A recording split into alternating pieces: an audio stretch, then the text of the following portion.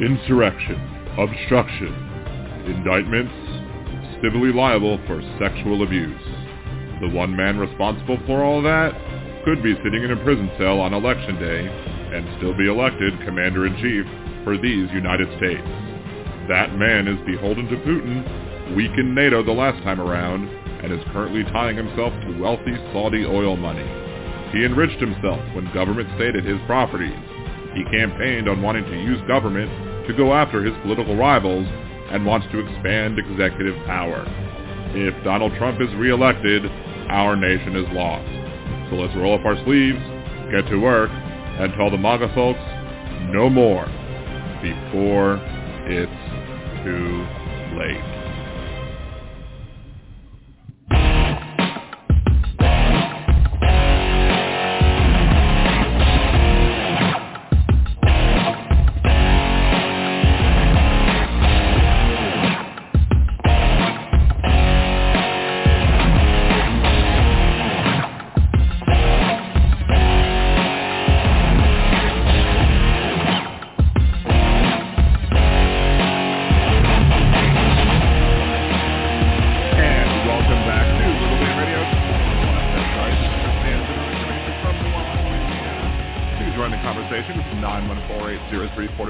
That's 914-803-4131.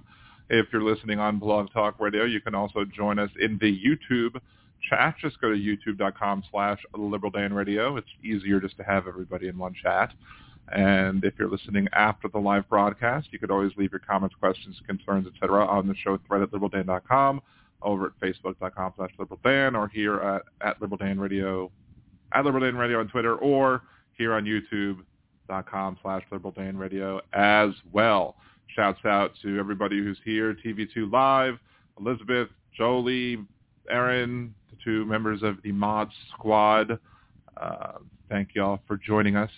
We've got 9 viewers and 5 likes, so make sure to smash that like button and then the patriarchy. If you haven't subscribed, please make sure to do that as well. Remember to also to share videos, like other videos, comment, otherwise do whatever you need to do on those other videos to make sure that the algorithms are picking them up and showing them to other people to make sure that we can get more people to subscribe, because the faster we get to 1,000, the faster we can get to fun things like Super Chats and all that other good stuff, because there's no reason that the stupid podcasts like the whatever folks can get Super Chats, but I can't. Anyway, so before the show, I was hanging out with a friend of the show, Mandy Landry. It was her birthday today, so happy birthday to Mandy Landry. She is running for re-election here in Louisiana for the Louisiana legislature. Mandy Landry is a progressive candidate who did an impressive thing by pushing through a gun safety reform law through the conservative supermajority in the Louisiana legislature. That is no small task. That is a Herculean task. Despite that fact, she is being challenged by another Democrat, and there are some heavy hitters in Louisiana politics, including a sitting congressperson, including other folks who are, former Louisiana senator who is a Democrat, who are getting behind her opponent. Why? I don't know. I invited her opponent to come on the podcast, if you remember, a few weeks or maybe months back. And at the last minute, her opponent backed out. I don't know why. Is that because she was afraid to have me ask the tough questions? I don't know. I wasn't going to be too hard on her, but I was going to ask questions like, what do you feel that you could do in the legislature that would be more effective than the current Representative Landry would be? And I think it's a reasonable question to ask. But she has some powerful people who are getting behind her, trying to get Mandy Landry out. And people, I guess, people don't like the fact that Mandy Landry can't be controlled. So we will see. It was a good meeting. It was a good event. It was good to see her in person for the first time, and we will be having her back on the show. So what else is going on? Again, we've moved to 2 days a week. We did have a show yesterday, but the regular show times will be Mondays and Wednesdays at 8 p.m. Central. So remember to come in on Mondays as well. I believe Monday is Hal Sparks' birthday, so we'll be wishing a happy birthday to Hal Sparks then. I'll try and tell Andrea to get Hal to maybe see if Hal can call in so we can at least wish him a happy birthday, even if he doesn't stay on for long. We'll see. We'll see if we can get that to happen. Maybe I'll sing Hal happy birthday like Marilyn Monroe, like happy birthday. I don't know. We'll see. And of course, as always, tomorrow we've moved to 1 day a week, but tomorrow is my Thursday night gaming stream, twitch.tv/nerdydan.com. But if you're watching here, please remember to go, if you have Twitch, go follow twitch.tv/liberaldanradio, because once we get monetized here, I am going to start dual streaming to Twitch as well. And because I want to get monetized there too on twitch.tv/liberaldanradio. And so we can have it be in 2 different places. And then you could use your Amazon Prime to follow me and subscribe to me there as well, and do that for free too. So lots of stuff to talk about. I don't really have an official headlines bit, but it was funny. You had a bear that was on the loose at Disney, and everyone was freaking out on the bear on the loose. Everyone was making a whole big deal about it. They closed several portions of the Magic Kingdom so they could go catch the bear. But anybody who's ever been to Disney World during gay days at Disney would know that this is the first time that bears have run free at Disney World. You've had Jolie. I'm not going to be on Twitch on Tuesdays anymore. It's just Thursdays. The U.S. military lost that F-35 stealth fighter for like a good day and a half. The pilot ejected, but the fighter kept flying for a good bit until it crashed, and they couldn't fight it for over a day. But it's a stealth fighter, so doesn't that mean that they built it well? It did its job. If we couldn't find the stealth fighter, then that's good, right? That's a good thing. We couldn't find the stealth fighter. That means if we ever lost a stealth fighter out in in a combat scenario, it would be hard for our enemies to find it too. So that's a good thing. Elizabeth seems suspect. Oh, it's more than suspect. Oh, we've talked about the problems of the Louisiana Democratic Party here for a while. We had the topic of conversation when they were going to endorse the Senate candidates, and the chair of the Democratic Party was like, look, we're going to change the rules because she didn't believe that the state of Louisiana was ready to vote for a black person in a statewide office. So they changed the rules to make it less likely for Gary Chambers, the statewide candidate for Senate, to get the endorsement. Because instead of going to the whole body to get the endorsement, they said, okay, you're going to go to get the executive committee endorsement, and then if the executive committee would then pass on their recommendations to who should get endorsed to the general body, and then the body would decide yay or nay on endorsing. So with these change of rules, Gary Chambers and Damian Lewis went and did the hard work and got the endorsement. They got the votes to get the endorsement of the executive committee. The head of the Louisiana Democratic Party didn't like this, and she changed the rules on them yet again. And they went ahead and said, okay, well, let's endorse everybody then. We're going to endorse everybody. And so they came out of committee endorsing everybody. So everybody was endorsed. So if everybody's endorsed, then nobody's endorsed. It was a major embarrassment. This person who runs the Louisiana Democratic Party supported Republicans against a Democrat, like the current sitting Democratic governor, who is supported some very conservative things, but it's better than having the people who he ran against. Don't get me wrong. I mean, he's much better than having a Governor Vitter. He's much better than having a Governor Risponi. But she supported Republicans against him. So I don't know how on earth we ever thought that putting her in charge was a good idea. But she's not somebody who is trustworthy with the party, and she's driving the party into the dirt.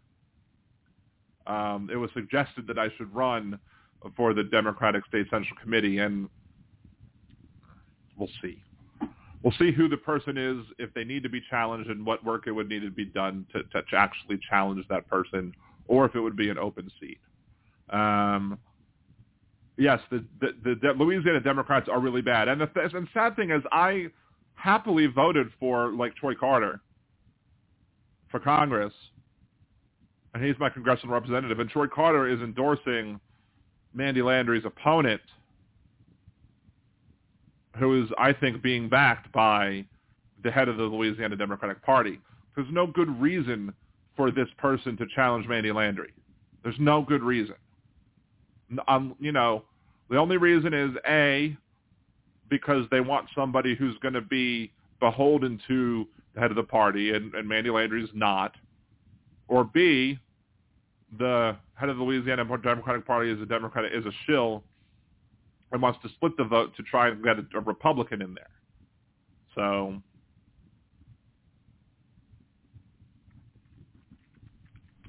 let's see. DJT is a carpetbagger. Anyway, so that was.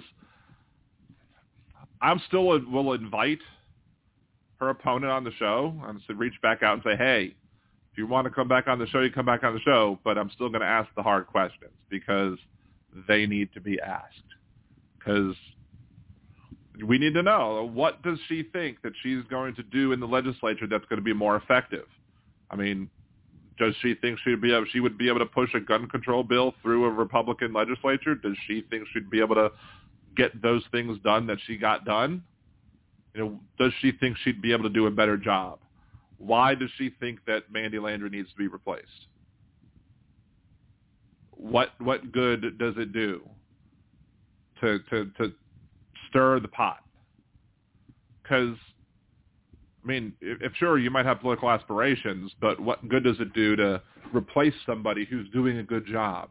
If you want good, if your goal is to do the right thing, and the person who's currently sitting in there is doing the right thing, then maybe find another seat to run for.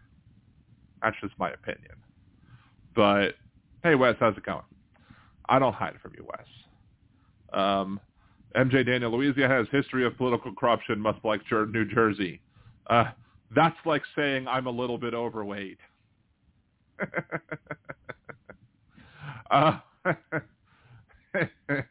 Anyway, so we had the show yesterday, and a little bit of the show yesterday, we were talking about the strike of the United Auto Workers and against the Big Three, and they're not striking against every plant yet, but it could escalate if a deal's not met, and a lot of people are thinking the deal's not going to be met yet unless something changes during the course of this show, which I doubt. But one of the things that really, I was going to name the show something completely different today. It's going to be something more strike related, but they started talking about how Donald Trump during the second debate, the Republican primary debate, is going to be giving a speech to the United Auto Workers. And the people on MSNBC, whoever was on MSNBC at the time, I was listening on the radio, so I didn't see who it was. But the person on the talking about Trump was calling him a populist.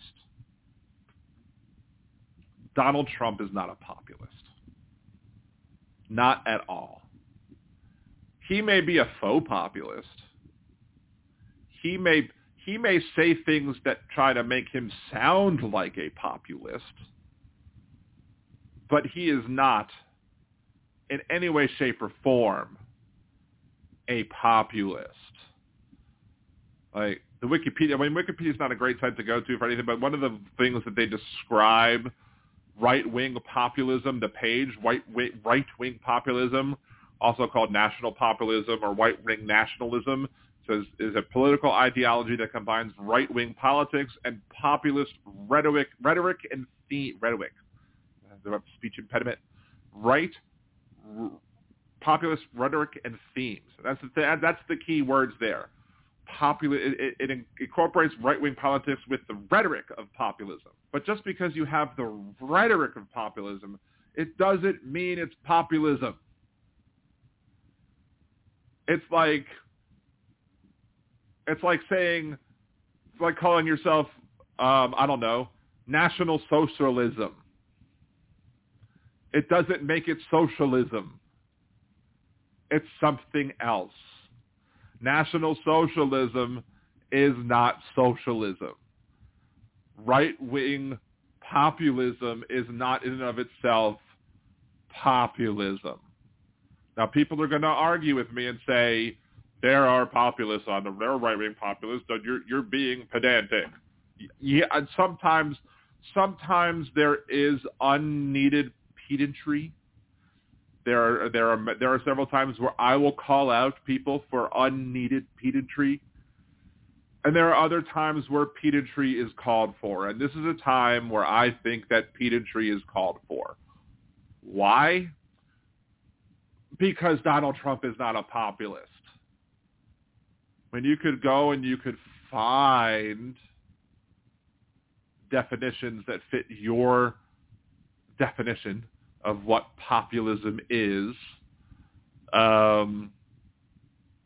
Like there's another Wikipedia thing is like in American political rhetoric, why do I have a speech impediment? The populist was originally associated with the Populist Party and related left-wing movements, but beginning in the 1950s, it began to take on a more generic meaning, describing any anti-establishment movement regardless of its position on the left-right political spectrum. And I'm not going to argue that you can't have a right-wing populist movement in and of itself. It's very well possible that you could have a right-wing movement that is a populist movement. Like you could have maybe a Christian evangelical type movement that is populist in nature. But I'm not going to say that Donald Trump represents that at all. Now he'll pay lip service to it. He absolutely pays lip service to populism. He makes it seem like he will run as a populist. He runs as a populist a lot. He says things as if he's a populist. But just recall what happened with the steel workers in 2016 when he went to the steel workers and he said, oh, we're going to bring the jobs back to steel workers. The steel jobs are going to come back. We're going to make America great again, and we're going to have all the steel jobs. The steel industry is going to be booming under Donald Trump. And, whatever happened, I'm not going to give him credit for it happening, but sure, steel jobs did come back to the country. And he promised the steel workers that they were going to start making more money because the steel workers, like the United Auto Workers, had, in order to make sure that they kept their jobs and in order to give a little bit to their employers, they said, okay, we'll make sacrifices so that y'all don't go under. And they made the sacrifices so that the businesses that they work for wouldn't go under. But they were like, look, when the money starts coming back in, when the manufacturing starts coming back in, we should get to see a little bit of the profits. Y'all should make it rain on us. And then when it didn't happen, all these steel workers were like, well, I thought Donald Trump said he was going to give us the money. Well, you were a fool for thinking that Donald Trump was an actual populist. Donald Trump is always in the pockets of the big business interests because Donald Trump is a big businessman. Well, at least he wants to be. Donald Trump always is going to be on the side of big business. He's never going to be on the side of labor. Donald Trump will never, ever, ever, ever in a million years side with labor. He'll say it. He will say that he sides with labor. He will say the words. He'll do a song and dance. I mean, I don't want to see the dance, but he'll say like, oh, the United Auto Workers deserve their fair share, and they deserve to have whatever it is. Let's see if we can pull up Donald Trump's statement on the auto workers. Let's just see. Donald Trump statement on UAW strike. Let's see if he said what he has said.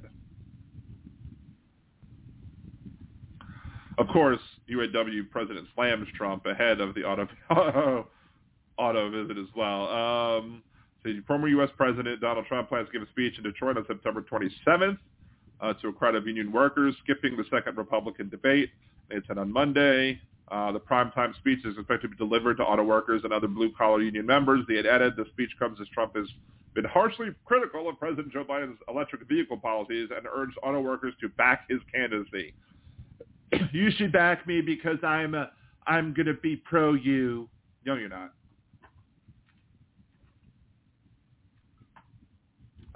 So then shall I say exactly why Trump says Biden's campaign criticized Trump. Instead of standing with workers, Trump cut taxes for the super wealthy while auto companies shuttered their doors and shipped American jobs overseas.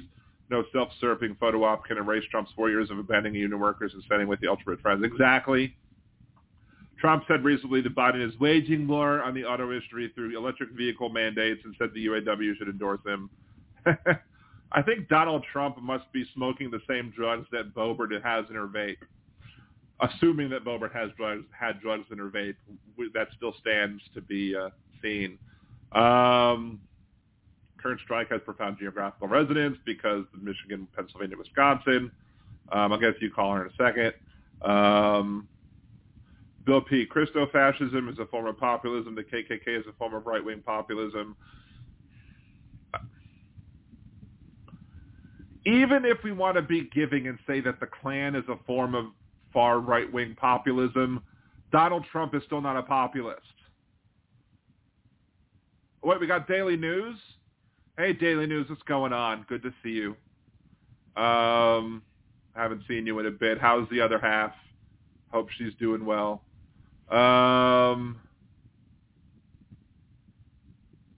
So you must make sacrifices not to go under. UAW is making more than 20% less when you figure in inflation. Other companies are making massive profits and scaling down their production. Fewer cars, less gas needed. Electronics figure in bigly. 14% raises for auto workers since 1970. 1,040% raise for CEOs. Trump is critical of the union leaders, but has never criticized the millionaire execs. Exactly, Bill.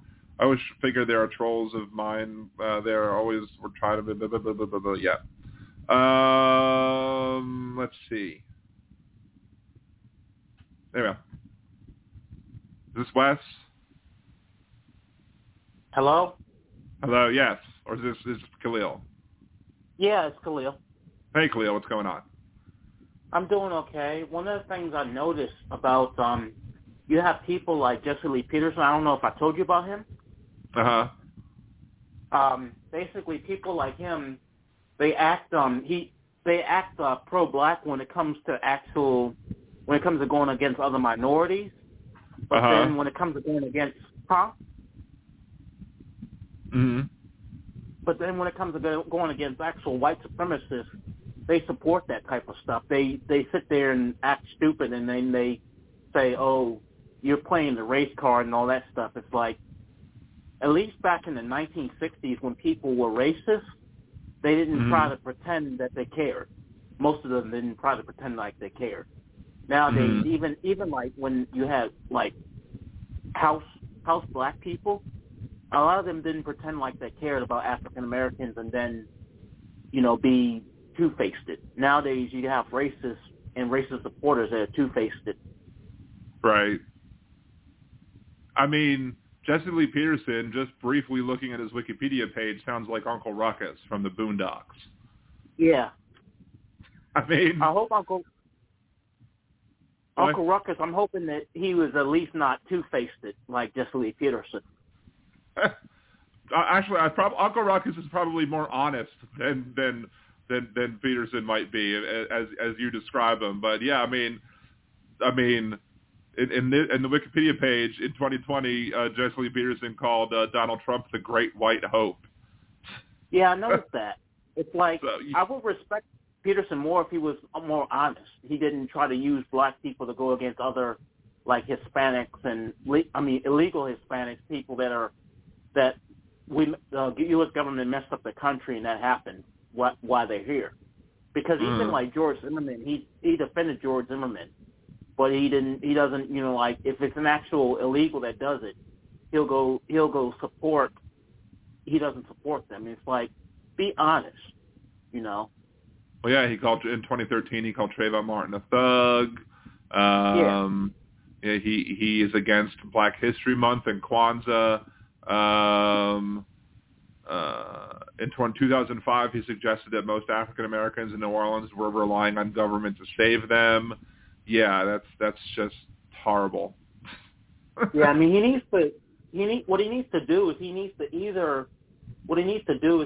not, be two-faced like that. He needs to either, be fully pro-black or either be fully anti-black. Because and not only that, his supporters are talk stupid too, and it's obvious that he's saying racist stuff. Because most black people who support some racist stuff, they know when the line is, and this guy doesn't know what the line is, and his supporters talk to us like we're stupid. It's like, how are you going to say somebody saying that, going against black history is telling the truth? How are you going to say that? How are you going to say that most black people are lazy and stuff like that and support that type of stuff? It's like at least you would think that his supporters have a little bit of sense, most of them. I'm not going to say all of them don't, but you would think that a lot of them would have sense, even the white ones, to not talk to us like we're stupid. You probably won't be able to hear this, but on the Wikipedia page, there's like a minute clip that the YouTube audience will be able to hear. So let me play this real quick.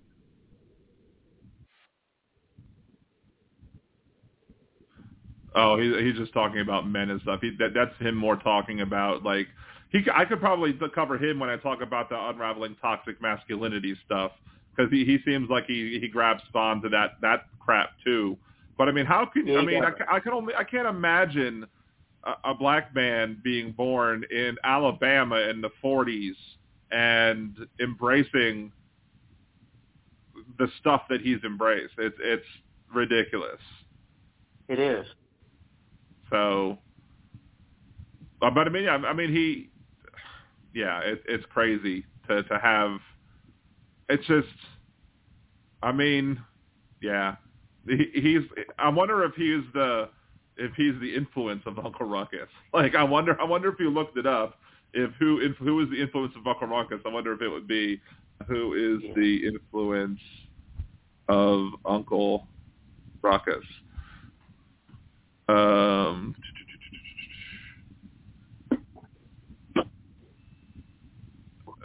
He doesn't say if there's anybody specifically. I guess they couldn't necessarily say specifically that he was supposed to represent any one individual person, because then anybody who he was actually specifically trying to say, then they could probably sue him for you're trying to take my likeness or whatever. Because when you notice that anytime you say anytime you have anybody in a TV show and you have at the end, any representation or likeness or comparison to anybody in real life is strictly coincidental or whatever. So that's often what happens in those type of things. Yeah. So it's the same. Sorry.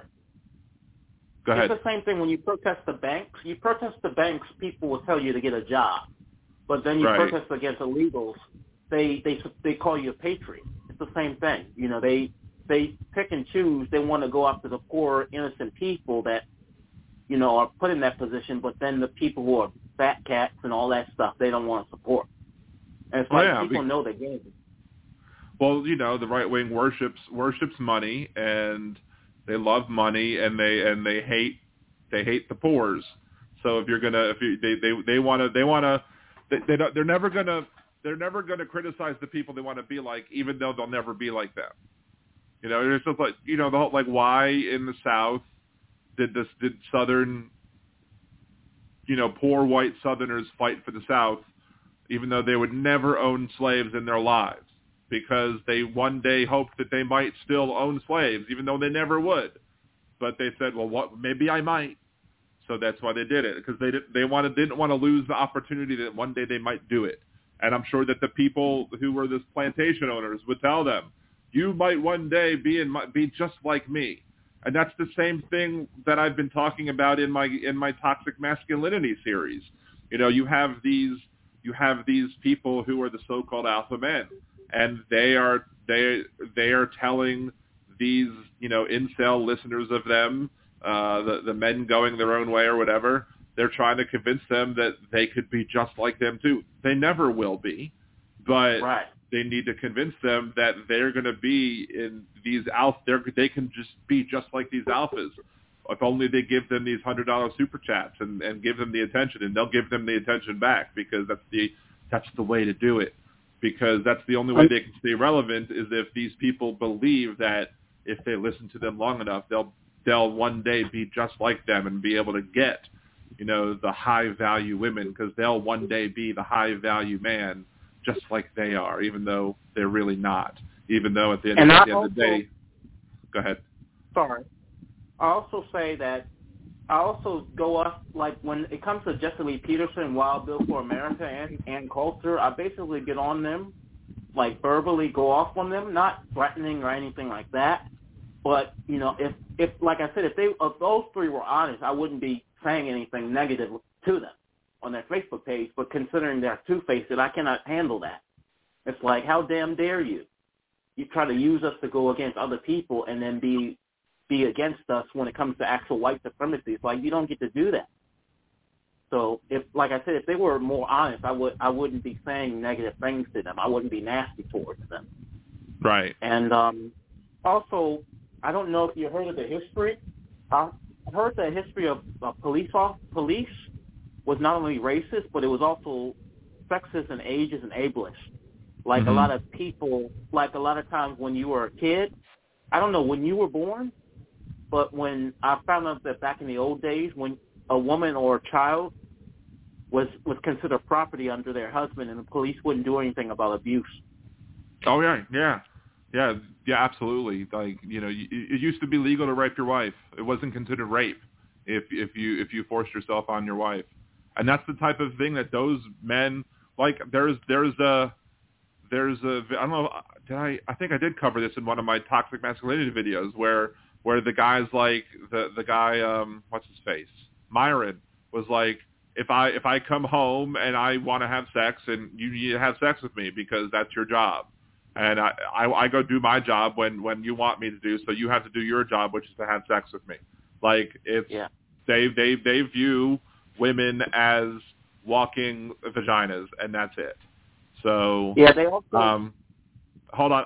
I see what you said, Gibson Media. I'm going to play something that the Blog Talk Radio audience cannot hear in a second. That's gonna show you why you're wrong about the Civil War being fought. So I'm gonna get to your comment in a second, Gibson Media. Hold on. Once I finish up the conversation with my friend Khalil here. Okay, go ahead. Also, even with child abuse, I'm not against spanking, but I'm against putting bruises and welts and stuff. And if you watch Bachelor of Carolina, I don't know if you've seen that. The stepfather was really abusive, putting welts and bruises. I found out even back in the old days, when you had law enforcement, even child abuse was legal. Right. Well, you used to be able to beat the crap out of your kids. You used to be able to absolutely do whatever you wanted. Now, my mom was a social worker when she was working. She's now retired, but she was a social worker before, and she would basically, tell the people when they would discipline their kids with spanking and whatever. She was like, look, if you don't leave a bruise, I can't do anything about it. But if you leave a bruise, I can take action. And that's what she would say. She says, if you leave bruises, I can take action. So don't leave a bruise. And that's basically what she would end up telling them, because if there's no bruises, there's nothing actionable for me to do. And so, sorry for cutting you off. That's what I was told back in those times. Police officers didn't do their job about child abuse. So basically, they had to have federal laws.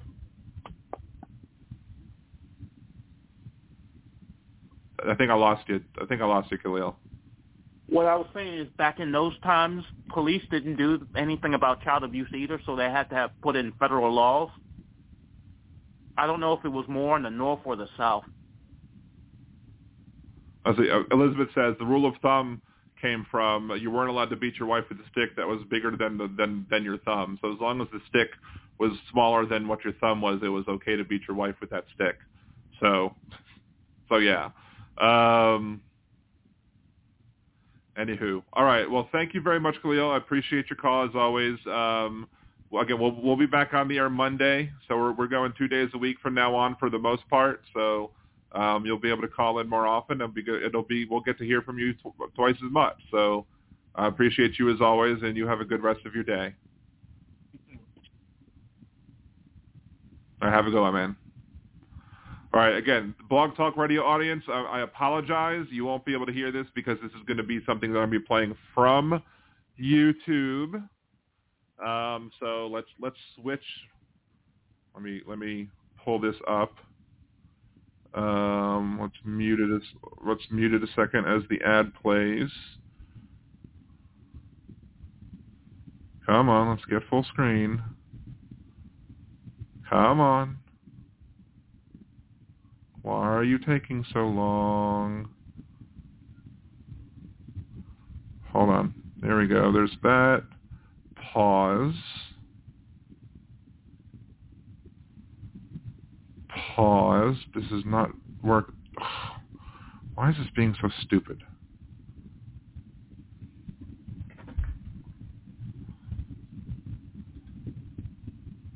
There we go. Okay. This is...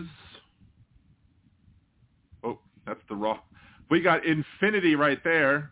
We are going into infinity. I don't know why my computer does this sometimes. The alternate screen will... let's see.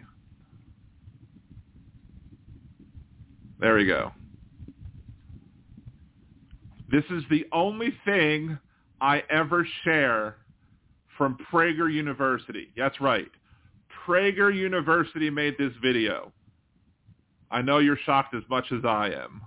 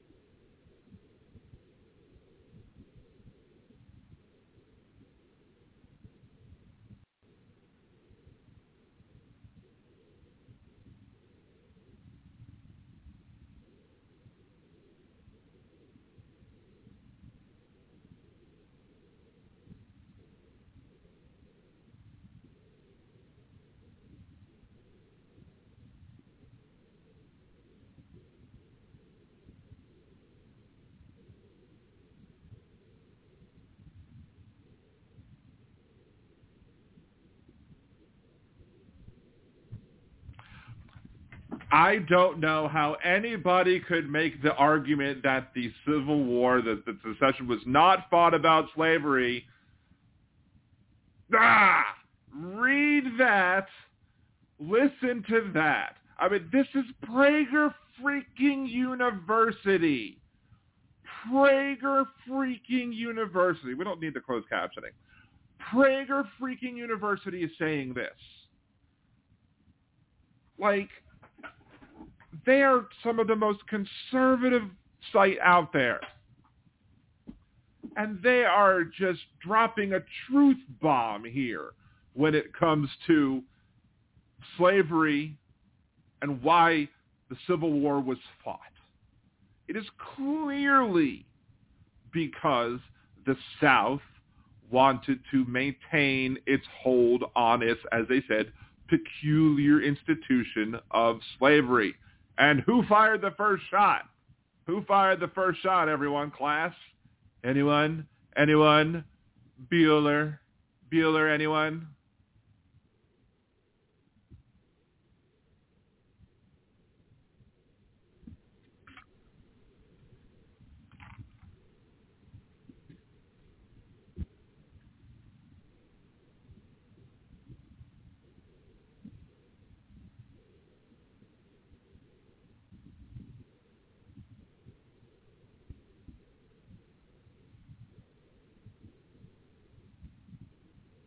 Now, I will remind you that there's no such thing as states' rights. States have powers. People have rights. There's no such thing as states' rights, but it's a colloquialism that's used, so we'll just allow them to just use it for this point. And, this is my pedantry that I do use a lot in political speech when discussing the Constitution, because there's no such thing as states' rights. People have rights. States have powers. But they're conservatives, and we'll continue.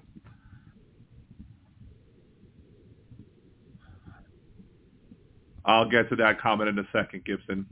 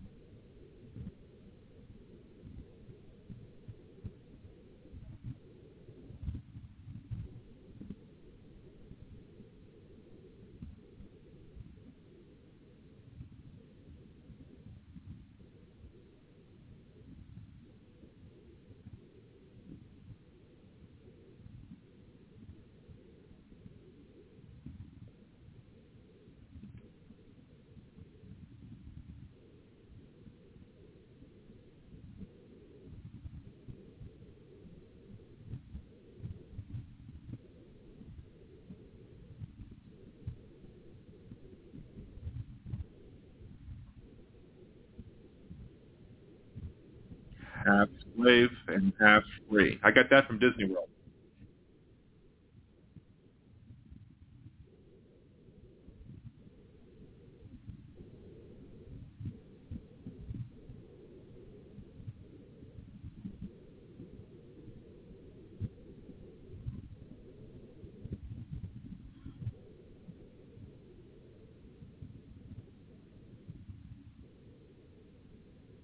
Well, DeSantis denies that, and other people who now want to retcon history deny that. But this was made before that the changes in Florida and law and all that other BS. But let's continue.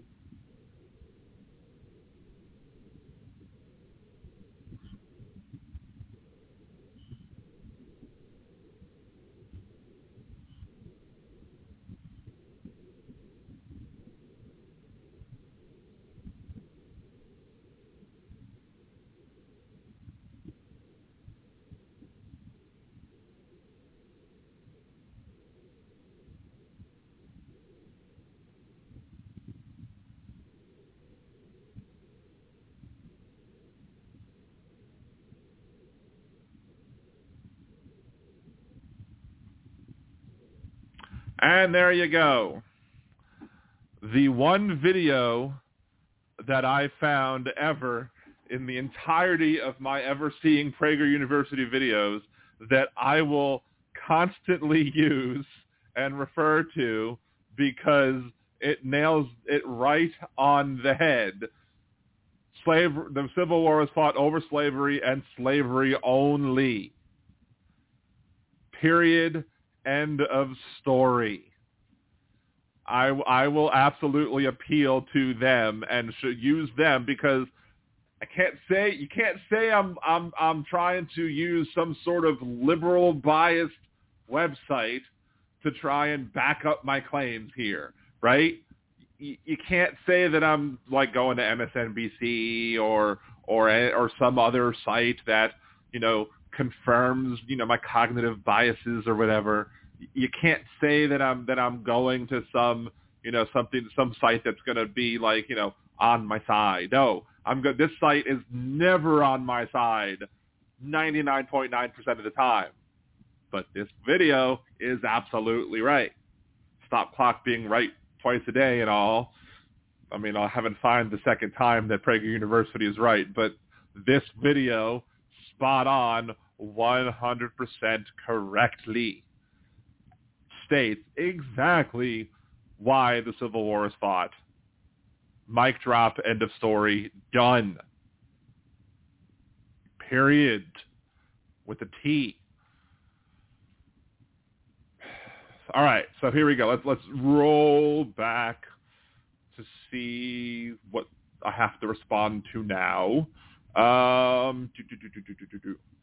Gibson Media says, Dan, this is a 6-minute video that outlines facts, but you can't share links here because you're not a mod. So did you email it to me? Maybe you emailed it to me. I don't know. Let's see. Let's see. Why were Black Americans suffering for over 100 years after this war? Because just because the Civil War was over and slavery stopped, it doesn't mean that racism stopped. Because the same people who were still beaten in the war still existed. Like, if you've watched Star Wars, like, just because the Empire was beaten, it doesn't mean that the people who were in the Empire just disappeared. They continued to want to fight and maintain their power. The Moff still existed. You still had the admirals that were there. To use the sci-fi example, you had there are people who still wanted to maintain their power, and they found different ways to maintain that power. So they created Jim Crow laws. They created all sorts of different ways to, continue their discriminate against black folks. So the end of slavery wasn't the perfect end-all be-all solution to make lives better for black folks in this country. But that doesn't mean that the war wasn't fought over slavery, because clearly the war was fought over slavery because that's what the southern states said that they were seceding for.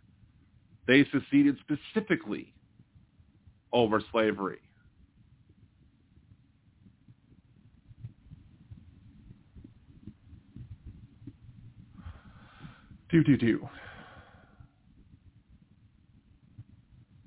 Boom, ba-doom, ba-doom, ba-doom.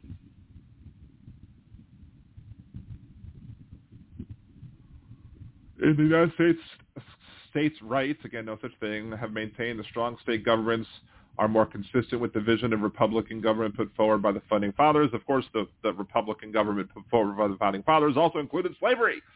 So we have to give, the government founded by the Founding Fathers included counting black men as not being able to vote and counting black men as 3/5 of a person. Daily News. States have taken the rights out of the people's rights. Well, yes, that's one of the reasons why I don't necessarily agree with the idea that local governments is always the best. That's why I believe that we need the higher authority of the federal government to come down and tell the local governments to stop being stupid.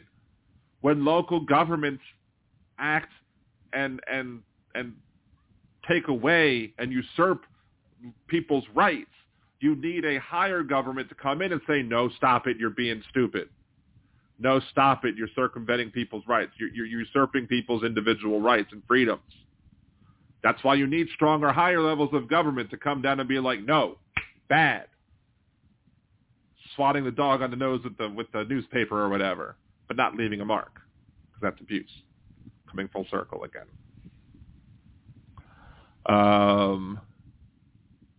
I just don't get. What don't I get? What's my email? You should have my email. I've given you my email. It's at Gmail. Liberal Dan Radio. Gmail.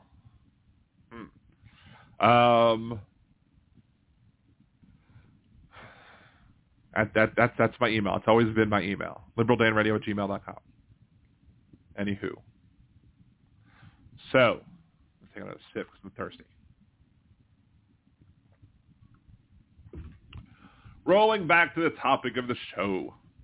Maybe we'll get back to the email conversation. So populism, back to Trump as being a populist. He's not a populist. He might spout populist rhetoric. He might be a faux populist. He might say things that make him seem like a populist. Daily News, no, I don't want government to run my life. There's been many times on this podcast where I've specifically stated on the exact opposite. It's conservatives that want government to run people's lives. Conservatives want government to tell people that they can't, what sexual things they can't do, what they can do with their own bodies, what they can or can't smoke or drink. Conservatives are the ones who want prohibition of substances. Conservatives are the ones who want to prohibit sex acts. Conservatives are the ones who want to prohibit gay marriage. Conservatives want to step in and prohibit consenting adults from being able to have consensual sex with each other. Conservatives use government to step in and stop them to do from all sorts of things. There's a local display here in New Orleans, in the New Orleans metropolitan area, that somebody created, and and the guy is a conservative. The guy is a MAGA conservative, like totally. But he creates like very hardcore, over-the-top Halloween decorations, and this year is no different, and he has like Jesus on a cross, but the Jesus is beheaded and Satan is holding the beheaded Jesus or whatever, and all of the people in the conservative Bucktown neighborhood are just all, I can't, this is terrible, and the woman on the news is like, I support free speech, but, and if you've watched Game of Thrones, I think it was Ned Stark who was quoted as saying, anything before the word but is a lie. So if you say, I support free speech, but you don't support free speech. And these are a bunch of conservatives. And what did the conservatives do when they didn't like this display that was in this person's yard? They called code enforcement. What does that do? That is them calling government to tell this person what they can or cannot have in their yard. Conservatives are the people that are more likely to have neighborhood associations. They're the ones that want to run little neighborhood associations and say, this is what you can or this is what you can't have in your property. Little tiny little Nazi little associations that say you can't have this, you have to cut your grass this, but you can't have certain garbage cans, you can't paint your house a certain color. That little tiny little fascist hamlets. Gibson Media. Alexander Hamilton once called political parties the most fatal disease of popular government. Well, I mean, but they created a system that ultimately ends up with that defaults to having political parties. So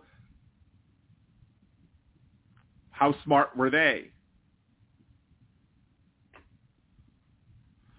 All right, let's check the mail. Let's check my box to see what Gibson Media put in my box.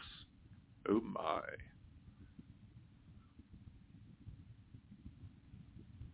Sounds like Obama Green Police.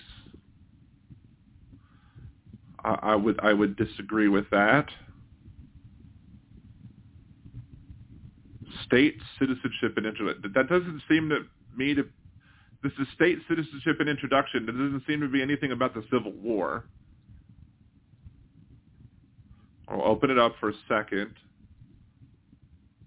Or it's on mute, or it was on mute.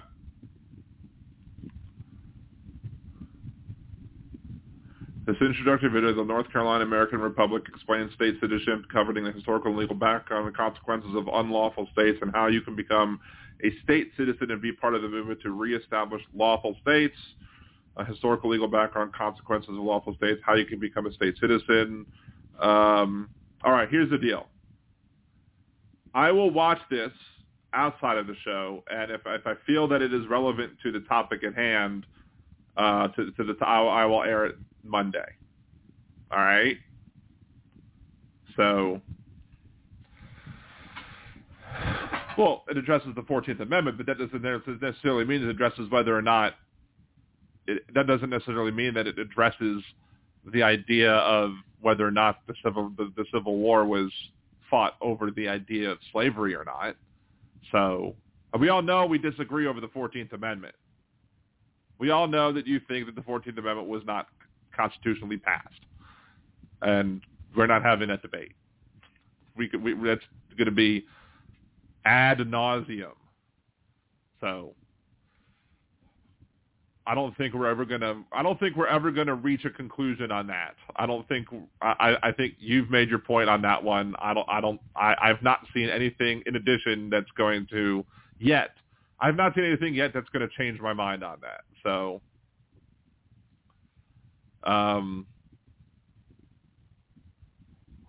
again, I'll watch it after the show. I don't feel like subjecting the audience to the whole thing. If there's a clip that's relevant to the topic at hand, we'll play it on Monday, if I can get to it.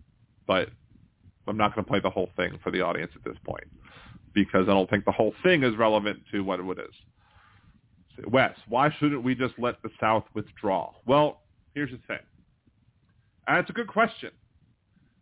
I mean, I've made the argument on the show several times that if we want to just let the MAGA folks just have their own country, like give them the Dakotas, Wyoming, Minnesota, Montana, Idaho, Utah, Kansas,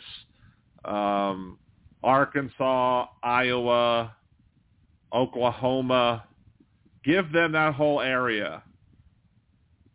Let them have that whole area, maybe with the exception of maybe the areas that are currently reserved as reservations for the indigenous folks. Let them have that area. Let them call it their own country. Let them call it Trumplandia or Dumbfuckistan or whatever they want to call it. They can all move there. They can build a giant wall as big as they want to, even though no one's going to want to go there. They can install Donald Trump as Supreme Emperor for life.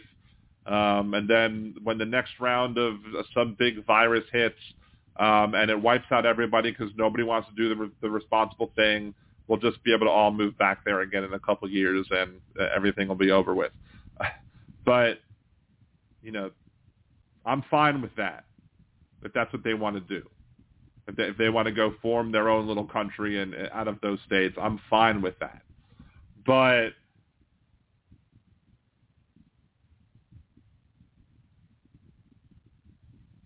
email me when your podcast airs and let me know, and I'll come on your podcast as well, and let me know what the subjects would be so I can prepare a little bit, and I'll be more than happy to do so. And I'll bring on Deminox and Yosh, and we'll form Voltron on the show as well. Just have to prepare. I just have to make sure. I'll bring Voltron with me. Texas, Wes. I don't know. I don't know if I want to give up Texas.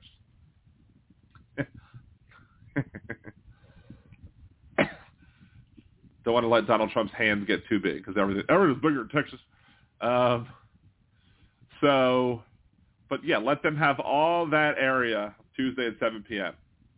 See, that's why I figured you didn't call in yesterday, because that's when I had my show yesterday, was 7. How long does the show last on Tuesdays?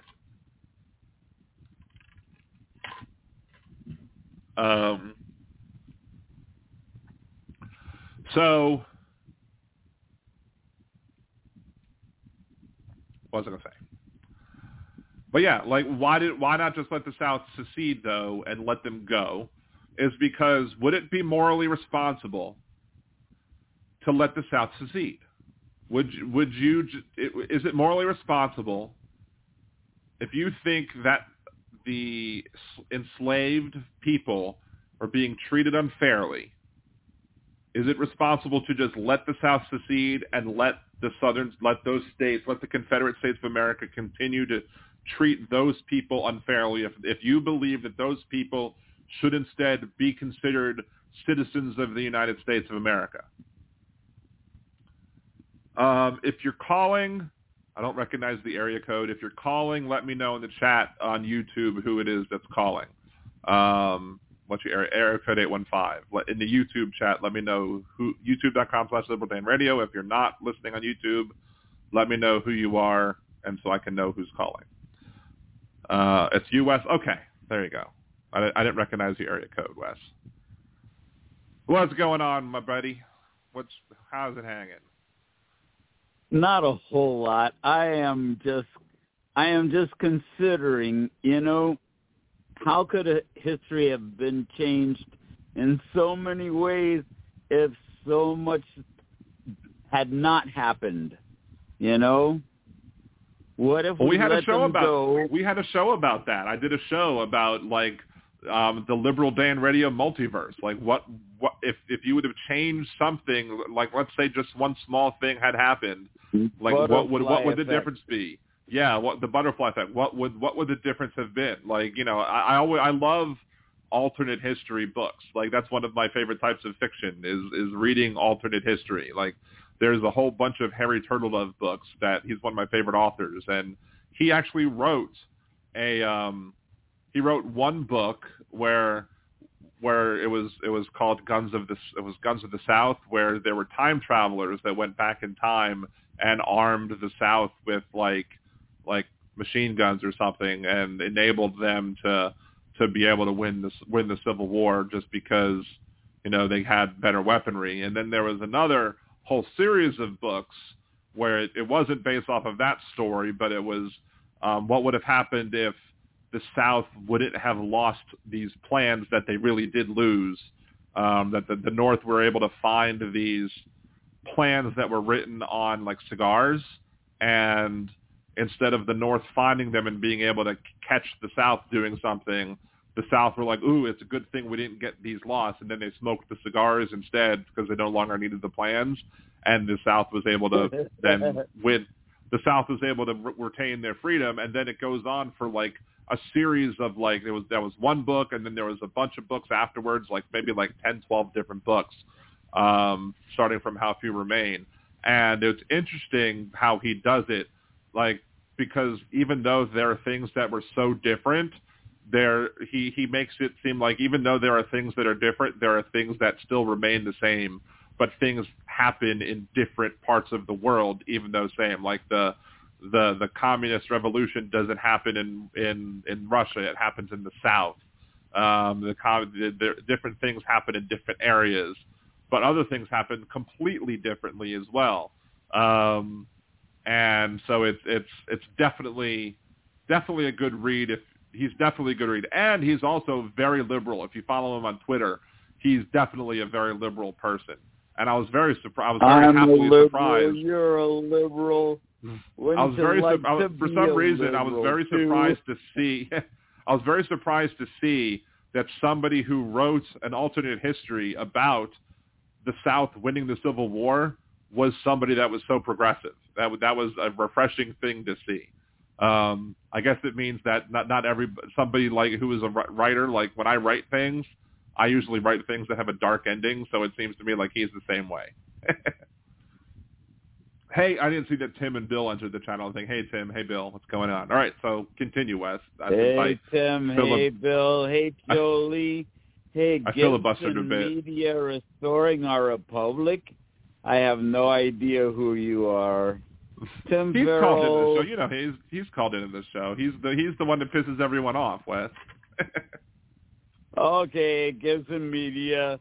I forgive you for pissing me off. I don't even remember. Hey, Elizabeth, I love you so much. You are so sweet to me. It's all undeserved. Anything else, Wes? I don't know. We can get into it. Has to do with race. What if, by now, what would have happened? The African population would have had to, just by numbers, taken over the South. If we had just set them free, the slaves would have rebelled by themselves. They did not need help. Harriet Tubman was she was a villain that the South used. John Brown. They were hardly real. They were like mythology. Tipping a few, Bill. Yeah, I guess three is a few, so this is my third. Wait, what? Repeat that again? I missed part of it. 2 days before Lincoln's inauguration as the 16th president. Well, you're just reading what Gibson is saying. We don't need to read what Gibson is saying. What were you saying? Okay, I'm saying that this is 2023. Mm-hmm. The Civil War was a long time ago. But if there was another nation, did it include Texas? It might have taken Mexico by now, and Haiti would be its capital. You understand what I mean? Maybe. There's some part of that. I think there is part of that where I think in those books, I think Cuba was part of the South, and the South took over some of Mexico. They bought some of the northern parts of Mexico from Mexico in order for them to have an outlet to the West and to the Pacific Ocean. Yep, and then there's New Mexico and Arizona and California. How would they prefer to go back then? They might have liked being left alone because Mexico had no real government. I don't know. It's an interesting topic of conversation, but I don't want to go too far into the alternate history because I do want to get back. Like a Monopoly game. I do want to get back to the. I do want to eventually get back to the whole strike thing, but Gibson Media is on the phone for a second, so we'll entertain him for a second. But then I do want to get back to the topic. Love you. I was a strike captain. If you ever want to hear about it. Okay, back to you, Dan. I love you. I'm signing off. Have a go on, Wes. I don't know how, but I will. Bye. All right, let's see. All right, we're bringing you on for a second. We're not going to waste too much. We're not going to spend too much time. If you want to talk about the strike, would you like to talk about the strike? We can do that. Sure. I mean, we could talk briefly about what you want to talk about here, but we can then talk about the strike. Okay, that's fine. What I put inside the chat there is obviously very clear. It's blaming the war on slavery was the way the Northern Court historians used the morality to cover up Lincoln's aggression and the war crimes of his generals, basically demonizing the enemy with moral language worse for the victim. Let me cut you off a second. But who fired the first shot? Well, that's according to history, what's written. Then you would have to say the South. Yeah. Okay, so I mean, but is there any evidence contrary to that says that anybody else fired the first shot? Well, we know with Andrew Jackson when he was president, we almost went to war. I mean, the North and South almost went to war then, and 30 years prior to that. So that was building up for quite some time.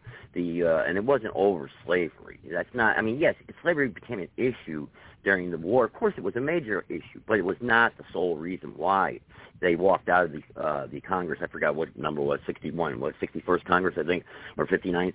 But the reason why they abandoned their seats and walked out, it wasn't because of just slavery.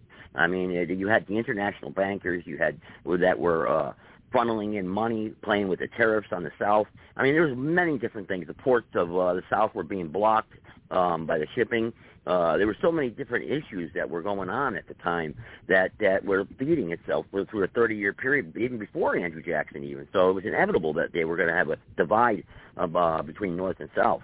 I mean, I'm not sticking up for the South saying they should have won, but don't get me wrong there. And I'm not saying slavery should have continued on. But what had happened was it was a good deception. They enslaved all of us through the 14th Amendment, through the Reconstruction Acts that were then pushed in 1871, the Organic Act, which changed the wording of the Constitution, which changed the wording of the United States of America, and and changed a lot of words, and important words, citizen and person, and a lot of these words have meanings, but this is a deep conversation. I know you don't want to get into too in-depth about it now, but that was the reason mainly for the Civil War, was basically to turn the United States into a corporate nation, and that's basically what happened. D.C. became a corporation.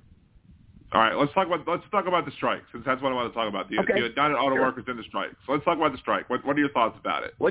Well, I want to hear yours, please, if you don't mind. Let me hear yours first. All right. Well, I mean, there's, I was going to go into it simply because of the fact that, I have some thought that there were some comments I made yesterday where I was, I had some potential issues. Let me see if I can pull up the responses that were made to my video from yesterday, because I cut it.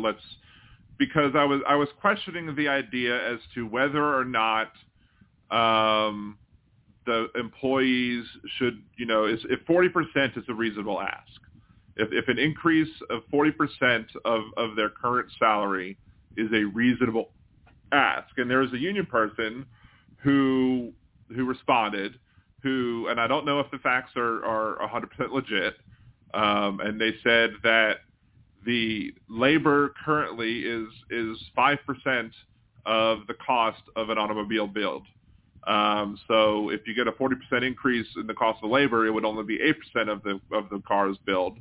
And when I did some research on, there's four key demands here. They want 4 key demands. Yeah, there's 4. Well, we'll get to that in a second. But I was looking at other items that are built, other items that are produced, and what everyone says, what's a decent, the cost of labor, what percentage should the labor percentage be of the gross overall cost of an item? If you sell an item, how much should the labor cost be of that? And I've saw numbers as maybe low as 10 to 15, almost 20% of the price of the item is what labor should cost. So if 40% brings them only up to 8%, and that's still much less than what many goods and services do, then maybe 40% is a reasonable ask.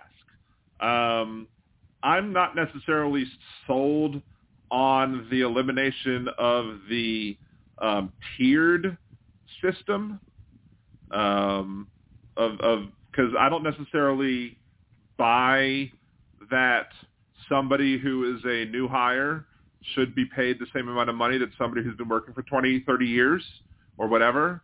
Like, I'm for increasing wages because if the auto workers did make sacrifices in order to make sure that during the lean years that the automakers didn't go out of business, and if you as a worker made sacrifices during the lean years, you absolutely should be rewarded during the fat years. And so, and if they're not going to do that, then I absolutely would strike if I was a worker too. Now, would I agree 100% with what they're striking for? I don't know. Cost of living protections, yeah, I would absolutely, if you're not adjusting wages to the cost of living, then, yes, that's a reasonable ask, I believe. Whatchamacallit. There's the tiered system. I would love to have somebody who's a union person to come on and explain to me why somebody who is a 6-month employee who was working at a job, who is working doing labor for an automobile industry, why they should be getting paid the same amount of money as somebody who's been working 10 years. To me, if I'm working the job 10 years, I have more experience. I'm more reliable. I'm somebody who is, I'm somebody who is probably more efficient than somebody who's been working the job for 6 months. So therefore, I potentially deserve more money. However, that there's an argument to be made on the other side, and I'm not considering it, and I'm always open-minded to hear the other side of the coin. So I'm not sold on the elimination of the tiered system, but I'm also not working in an industry, so I'm open to hearing that as well. And what's the fourth? Well, I disagree with it. They're asking for a payback. Okay, they're asking for the payback for the loss of real income they suffered because of they didn't have a COLA clause over the last several years, and that was by their own fault alone. Okay, and then if they want future protection for future inflation, so all right, so that's fine if they want to put that on the table now, but they want now to be retroactive to when they didn't ask for it when they got bailed out in 2007. That's wrong. Okay, I know they had what they got what they wanted in 2007. They didn't put that in their contract and in negotiations. They were so that's blame that on the union, not the CEOs. That's not their fault. Well, I mean, but they made a deal back in the day because the automakers were having issues, so therefore they made a negotiation to say, hey, we're willing to take some cuts in order to make sure that we all can keep our jobs. So if they're willing to do that in the short term, they should be able to re-come to the table. That's I don't think it's necessarily a matter of fault that they said, okay, well, we'll do this now, but we're going to come back. I think there was probably an understanding that at some point they were going to come back to the table and try and renegotiate a deal, especially if things get better and the company doesn't come back and say, hey, okay, we're gonna reward y'all now because y'all were awesome and y'all helped us out, so therefore we're gonna reimburse you for helping us out, and they didn't do that, so therefore the unions then have to come in and say, well, we want our share of the pie. Now, in my opinion, instead of saying maybe a 40% cost adjustment or 40% raise in and of itself, I'd be like, look, maybe do 20% and throw in some profit sharing instead. Say, hey, give us some profit sharing. With that, maybe it'll give us, a little more money now, but maybe it'll give us, it'll be a little buffer. Well, companies are doing, the research on that shows the two-tier. This two-tier is the research shows that two-tier is harmful for the company and workers. I mean, they did that with UPS, and they found out that it's actually helping the company. So eliminating some of these tiers at UPS actually helped UPS. So and then maybe that's what they need to do here too. But one thing is though for certain is I don't like the government being involved consistently with these auto workers and being involved in these corporations. I just don't like that. I just. But are they really involved? Like Nazi Germany, Are they really involved?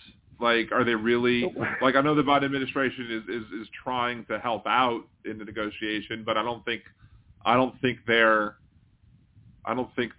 like dictating anything at this point. I think they're just trying to help mediate. Well, not yet, but I mean. Yeah, it's just very got to be careful. I think that's something that everybody should keep an eye on. I just don't like that because that leads right to fascism. were you critical when Trump did it between the steel and the steel mills and the steel workers? Yeah, I don't think that any any form of government should be involved in the like you said. Okay, if they're just sticking their nose and saying trying to help them along, okay, fine. But once they start getting taxpayer money invested into these companies and they start making political decisions and influencing them, kind of like National Socialism, then we're in trouble. And that's what I'm afraid of. Well, with steel, for example, if we're spending taxpayer money to buy steel because we need steel to build things like, warships or something, there's something to be said about wanting to make sure that we have a sturdy steel thing. That doesn't mean that we need to take over steel. I'm not saying we should take over the steel industry or whatever, but that there's an interest there to make sure that the steel industry is solid. You know what I mean? Like it doesn't necessarily mean that we need to control it. The government needs to control it in and of itself, but there's an incentive there for government to make sure that it's running so that we can build things that need to be built. What do you know about them the company wanting to get rid of the 18 facilities? I think it's 18 facilities they want to get rid of. They want to close and sell 18 facilities, including assembly plants and parts depots. That's according to the union. Is that true, or do you know anything about that? For the automakers? Yes. I'm not sure. Okay. The automakers want to close 18 facilities? Let's see. UA strikes. Stellantis could close 18 facilities under the deal. Blah, blah, blah, blah, blah. Here are the full details. Stellantis' latest offer to United Auto Workers could lead to closure of 18 facilities, but also repurpose an idled vehicles assembly plant in Illinois. Proposal was made before the start of the UAW strikes against Stellantis, Ford, and GM. Plans would likely affect thousands of UAW members, shrink the automaker's northern footprint, and create new modern plants and parts and distribution network. So close U.S. facilities, also bring new investments and repurpose idle facility plant in Illinois. It would shrink the North American footprint, create new modernized parts and distribution network, blah, blah, blah, blah, blah. So basically they're threatening that maybe they would close some things and maybe open some plants maybe in Mexico. I don't know. That's big. You just said a key word right there. That's the word. thing. Well, anytime we send jobs, Well, one of the things is just like, that's one of the reasons why I think that, that's one of the reasons why I support some sort of tariffs. Because if businesses want to outsource to save money on labor, and then want to ship those items back into the country because they want to circumvent, and get cheap labor to the detriment of the American worker, then there should be a cost to that if they want to do that. That's right. That's right. Hey, so you supported Trump. Well, you supported Trump then when he wanted the tariffs then, right? Well, if that's what Trump wanted to do in that particular thing, then I would agree on that particular thing. I said there were particular things that I agreed with Trump, and I've said that before in the podcast. When Trump proposed that you should be able to try particular medicines under certain circumstances, I agreed with that. When Trump, it was a small program, but when he lowered the price of, I think, insulin and whatever in certain clinics, that that's was huge fine. That we agree on that about the jobs, because that's very important to the American people, everybody. It doesn't matter you're Republican, Democrat. Jobs are very important, and when you want to ship jobs out of this country, then you're absolutely correct. Put a tariff on the product. If they want to ship it back in, at our cost, So that's very important. Right. So I think that is. Let's see. Whatever. Aquatic. Be careful, Dan. You sound like Trump. I don't sound like Trump yet. In order for me to sound like Trump, I'd have to be like, I think that if a company wants to ship jobs overseas, that we need to put a tariff if they want to ship that product back across the American borders. Then I'd be sounding like Trump. Hey, Cynthia from Texas, how's it going? You shouldn't be taking. Now, you see, that's dead wrong. The audience should not be criticizing anyone if they're agreeing upon something that's going to affect all Americans. You know, Aquatic is agrees with you, I think, more than the majority of my audience. So it's that's good. So I think he's more. Aquatic is more maybe more centrist. I don't know if he's more right wing, but he's more. Aquatic is more centrist. I don't know if Aquatic is. I assume am I using your right pronouns? Aquatic, are you a dude? I might be getting your gender wrong. I'm not sure. It's hard to tell with usernames. But anyway, so. But no, I mean I've long, even before Trump was president, I've long supported the idea that if corporations want to save money by shipping jobs overseas and then they want to then sell those products back in the country, that there should be a cost to that and they should have to pay tariffs. So that's been the case long before Trump. So I would then argue Trump agrees with me, not that I agree with Trump. Well, so, not to get off subject, but three things. Just one, maybe your audience don't know. The Clorox wipes, there's going to be a shortage of those now across the country because of the so-called cyber attack. So look for your grocery store shelves to be empty for months on end with these Clorox wipes. Just idiotic. I just don't understand why. You know what that has to do with Clorox wipes, but that's just one of the big things out there. And then Biden is it just Clorox wipes? Like, can you get Lysol wipes, or is it all wipes? It's going to be all wipes. Yeah, any type of disinfectant wipes. Yeah. So go to maybe I'll check Costco this weekend and stock up. It'll be like the toilet paper during COVID all over again. But Biden is creating an office focused on gun violence prevention. I mean, I think this is just a waste. Bureaucrat. Here we are, lobbyists and bureaucrats, special interest groups, again, attacking the Second Amendment when this is not the problem. That's not the problem we should be looking at when it comes to gun violence. More or less, and then they want to, they want to tax these gun manufacturers. Make people buy insurance for their. I mean, it's just absolutely ridiculous. Any type of attack on the Second Amendment is unconstitutional. Shall not be infringed. What does anyone understand about that? I don't know. Well, I mean, even Scalia said that the Second Amendment does not mean that there's an unlimited right, and it doesn't mean that that you can own anything you want to, and that there could be regulations on it. And Scalia, I would argue, is probably one of the most staunch believers in the Second Amendment, and he said that in the Heller versus DC ruling or whatever. Let's see. Let me look at this NPR thing. The new White House Office on Gun Violence Prevention. Now, in and of itself, there's nothing wrong in and of itself with preventing gun violence. Now, of course, there's nothing in and of itself wrong with being a patriot, but the Patriot Act is a bad thing. So just because something is a gun violent, so obviously just because something is named something doesn't mean that that's exactly what it's going to do. Let's see. New office is expected to be led by so-and-so, blah, blah, blah, blah. What is it? There's been a paradigm shift during the midterm elections. President called for common sense regulations. Biden says willing to act unilaterally on issues, blah, blah, blah, blah, blah. Not able to inject the true public to shifted opinion. So that NPR article told me nothing about what the office is going to do. So well, I'm just worried about it anytime they come up with anything that has to do with the Second Amendment, because I think it should just be left alone. The founders were very clear. The Constitution guarantees that, again, we always put this, the Constitution guarantees that a well-regulated militia being necessary to the security of a free state, the right of the people to keep and bear arms shall not be infringed. A plain reading of the Second Amendment ought to be enough to stop nearly all federal gun laws right then and there.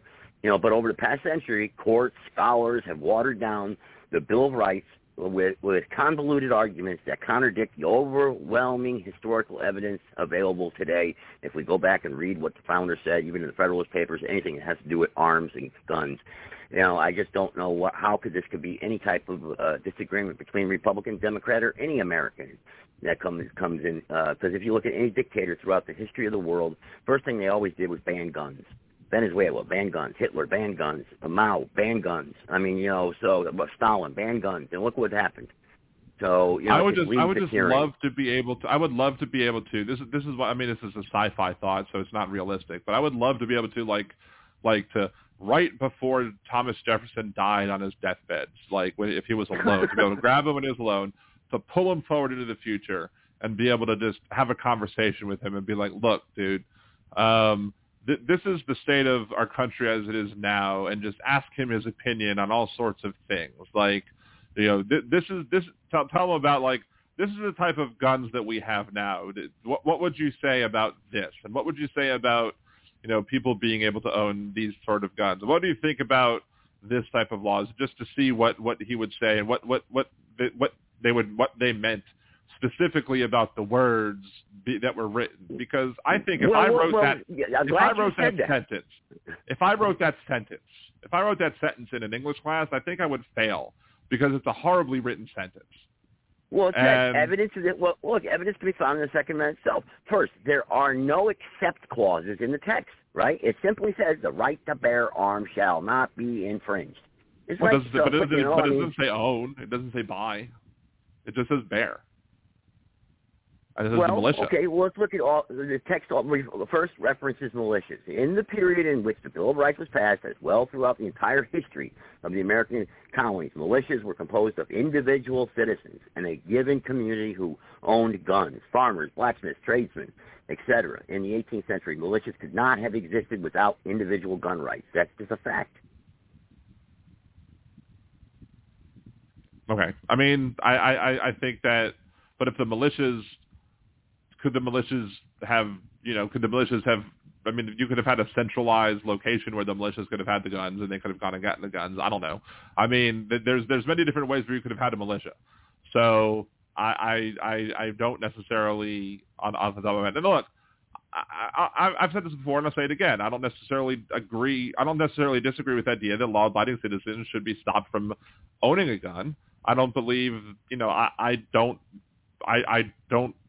have a problem with people who, are law-abiding citizens from owning. If you want to go get a gun, fine, go get a gun. But I think there should be universal background checks. I don't think there should be any way that you should be able to obtain ownership of a gun that does not include a background check. And I think all transfers of gun ownership from one person to another should require a background check. And I think that would stop some of the gun violence. It wouldn't stop all. It would stop some. Yeah. And I think that's Madison, the father of the Constitution, he wrote in the Federalist Papers that being armed is an advantage that the Americans possess over the people of almost every other nation. It's just that we are allowed to own guns. Yeah, but Madison also didn't have a government that had, A-10 Warthogs with depleted uranium-tipped shells, and also, like, are you? I forget this or not. Are you typically a textualist when it comes to laws? No. I mean, we define that. Give me your version of that. The text. Should laws be interpreted as written, or should laws be interpreted as they were as the authors intended them to be written? Like when people say what do you think about the term legislative intent? When people talk about a law when people talk about legislative intent, do you say that is irrelevant, that we should interpret laws as written, or is legislative intent something that should be taken into consideration? No, it should be as it is written. It means what it says. It says what it means. So if laws should be taken as written and legislative intent is meaningless, then the Federalist Papers are not something that should be. Oh crap! Hold on. Okay. Oh, you can hear me, but the stream. Oh no. You can hear me, but the stream to YouTube just got cut off and reconnected itself. So we have to. Oh boy. We have to start over for a second. I don't know what the last thing that the people heard on the stream, because OBS connected and then reconnected. So we're gonna rewind. So when we last were connected to YouTube, Gibson Media said that he doesn't believe in legislative intent, that he believes that we should read the laws as written. And my point that I was making was that if we believe that laws should be interpreted as written and we shouldn't take into consideration legislative intent, then we should not be referring to the Federalist Papers, because all the Federalist Papers does is point out legislative intent. That if they wanted the words to be in the Constitution, they would have included the words in the Constitution and not written them in the Federalist Papers. So that's one of my issues with the Federalist Papers, and people who often point to them are often also people who will reject the argument of legislative intent. See my point? Well, let me ask you this question. And why wasn't the first gun control law, it wasn't passed until 1934, until Franklin Roosevelt? You know, and no, that was the first gun control that was a restriction that was ever put on the American citizen. Why? You know, if that's what, you know, because we know what's happened since, you know, look what happened during the 30s, Roosevelt's term. That's when socialism and government, the nanny state, basically really went into full gear. You know, Social Security Act, everything, the Emergency Powers Act. I mean, and that's when we became dangerous. It became very dangerous to where our liberties became eroded very quickly after that. I mean, it's like a steamroller, and confiscated gold. You know, I mean, it's just many things happened during that time, and it's just, and they started with the guns. You know, always guns. Disarm the people. I think it's just dangerous, very dangerous. People have to be armed to protect themselves against the tyrannical, because, you know, control. What do people always want to do? They want to control the people. You know, we're free in America. We're free. Don't do no harm. If we hurt somebody, then we pay the consequences. We be held accountable. You know, it's common sense, common law. I would put two things there. First thing is that I just did a quick search on it, and a lot of the articles that are talking about it say that it's the first major U.S. gun law. So I don't know if there were minor gun laws that were passed prior to that. Let's see. But there may have been other laws that were minor gun laws, but it was the first major gun law that was passed. So I don't know what that means. However, okay. But you know, what is the cause? Is the cause because there was an overreaching federal government trying to harm people, or was it because we now have a situation where we've moved beyond muskets and single-shot weapons that the founders only had access to, and now we have access to machine guns and other various implements of destruction that were not available to the founders, then when the founders could not consider such things, or might not have been able to consider such things, and as such, the government was like, well, maybe part of regulating the militia well includes not allowing the militia to have a machine gun. Well, what's the purpose again of the Second Amendment? It's not hunting and fishing. It's because it's what? Tyranny, the government. The government should fear the people, not the people fear the government. And, you know, I mean, it's written over and over again, many quotes, and you said you don't like to quote Federalist Papers. Well, let's just stick to the Constitution then. Shall not be infringed. You know, but we have a First Amendment, so we talk things out and we use our grievances. We grievance through our voices, and that's why the First Amendment is so very important. And then the Second Amendment backs that up. That's why they went to the Second Amendment, guns second. You know, obviously they felt very strongly about it. They didn't put guns on the 14th or the 13th or 10th, right? It was number 2. So obviously it was very important to them to make sure that we were, you know, that we were able to protect ourselves against a tyrannical government if that time ever came. And I would want that. I mean, yeah, we have to. I understand what you're saying, where people are not as responsible, or the lack of accountability erodes away. I get all that, and we didn't have missiles back then. Okay, you know, where we couldn't push a button and kill somebody in another country. Okay, I get all that, but at the same time, we're talking about in our own backyard. We shouldn't be involved in foreign affairs like we are today. Anyway, that's totally unconstitutional. What did George Washington say? Friends with all, alliances with none. Right? So, you know, we've moved so far away. I was a vivid supporter of Ron Paul. I don't know what you think of Ron Paul. I believe Ron Paul, if he was elected in 2008, a lot of the problems we face today would have been cleared up miraculously. I mean, he was a genius. His Austrian economics values, the way the economy, auditing the Federal Reserve was brilliant. you know, he had a lot of great things, Ron Paul. It's just a shame that he didn't get a, well, I think they were screwing with the votes back then, you know, because I don't know how he lost, because everyone I know voted for him. But I don't know what your thoughts are on Ron Paul. Well, I never asked you that, but. That's, I mean, I might joke about Ron Paul. He's the only old man I know that shakes his fist and tells people to get out of other people's get out of other people's yards. But the I don't know. Like, I mean, if the founders didn't feel like we weren't supposed to, you know, make alliances with anybody, then they wouldn't have given us the authority to make treaties. Like, to me, I don't know. Like, there's I don't know. I understand. I think this is a good discussion. I want just to get you. I'll let you go here soon. I get you on my podcast. You bring a couple people. I've got a guy that used to be a liberal. I mean, this guy was a diehard liberal for many, many years, and he's a conservative now. This guy's a historical scholar. I'll have him on there. It'd be a good discussion. You bring a couple of your liberal friends, and he talk about Trump. I mean, we can stick to a certain couple subjects so we're not all around the table. I mean, I'll let you even pick the subjects if you want to discuss, but I'll have my ammunition and my people there, and I think it'll be a good discussion on my platform. Because I brought you up your name a few times, actually, because I know a couple people in the chat were saying, where's your promoter, man? I've been talking about Dan a few times on my show and talked about calling into this platform, so they'll know you when you come on.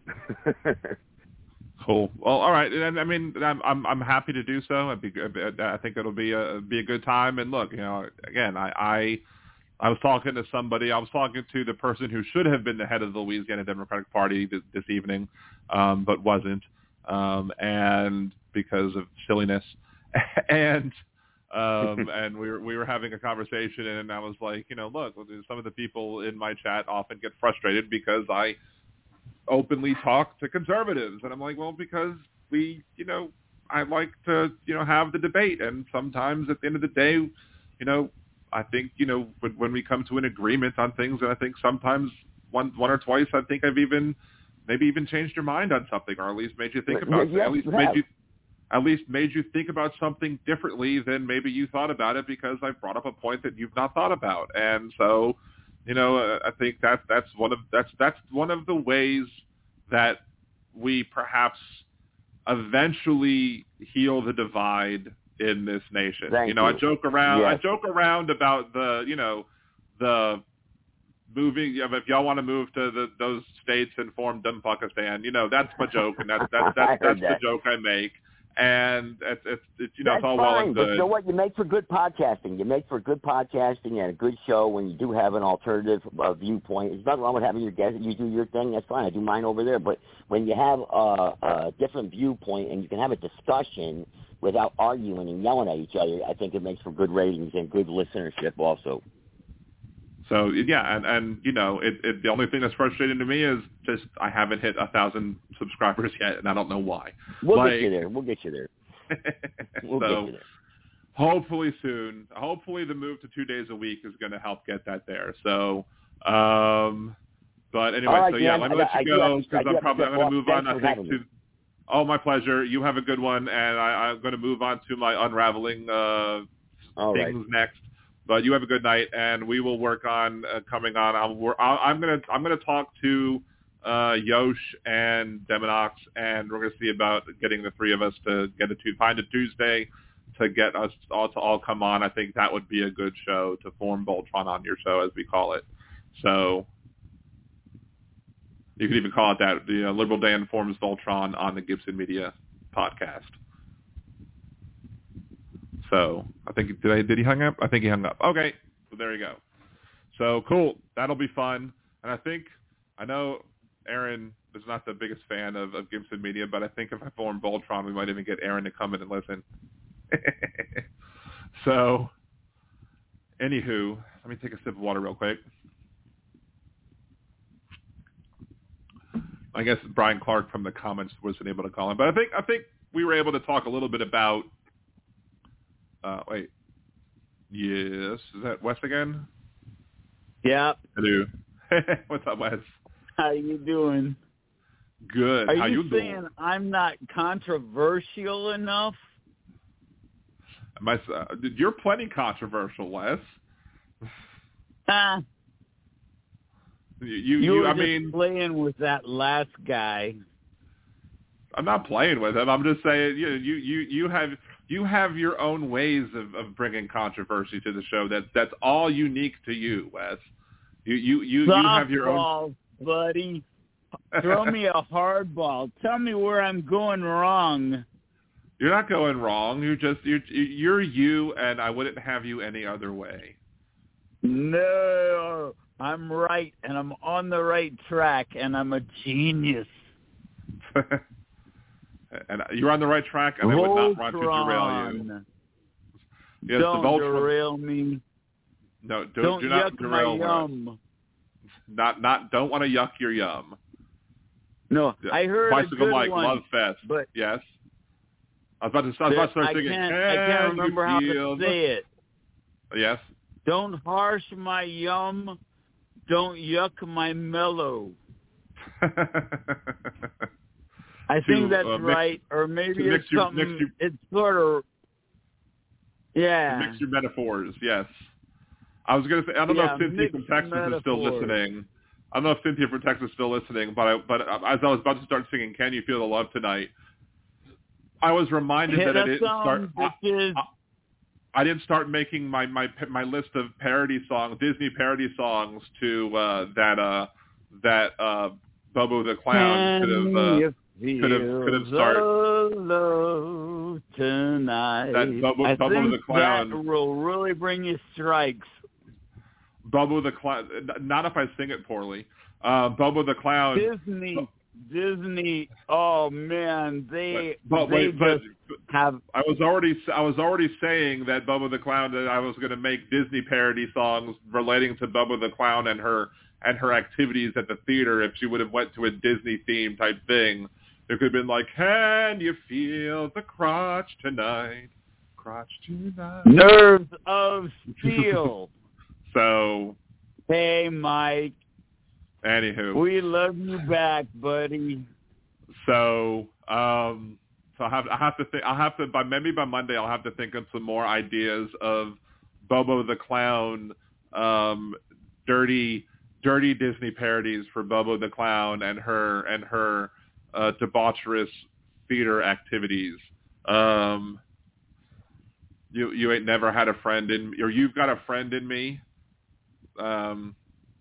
You got a friend in me. That brings a whole new meaning of "you got a friend in me." Did I tell everybody enough times? Most of you guys already know I am a grand uncle. Brand new grand uncle? For the first time in my life, I have a nephew whose wife just had a baby. And she is so pretty. She's just tiny. 7 pounds, 7 ounces. Very cool. She cleans up pretty nice. You know, she's got dark blue eyes, purple Liz Taylor eyes. And I love her already. I've never met her. Very, very cool. It's always, I love babies. I it doesn't look like any more babies are in the cards for me and my wife, but who knows when my kids might have some. I don't know. You are good enough. I like your pictures. Yeah, we all are not privy to them, and I'm not going to give away any addresses, but I so like seeing them, and they remind me of so many friends that are similar.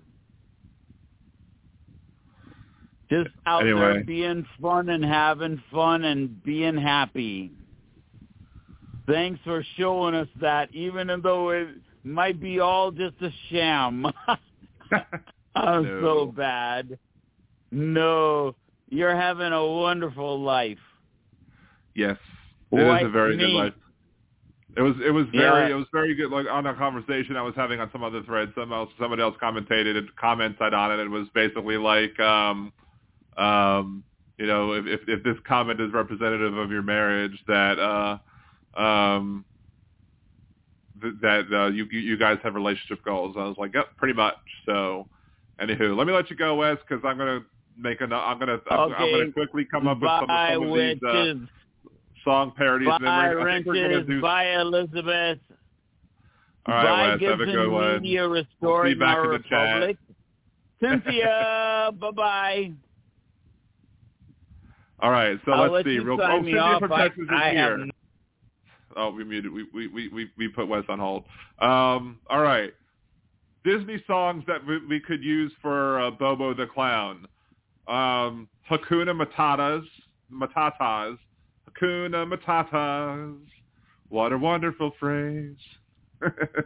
Hakuna Matatas. Let's see. How Far I'll Go. We saw How Far She'll Go in the theater, at least.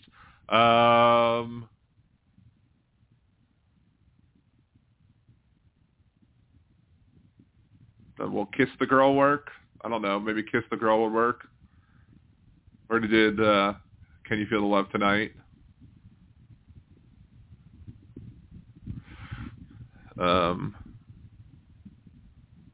We can't do Let It Go because she didn't let it go. Or maybe they did do. Maybe the theater said Let It Go.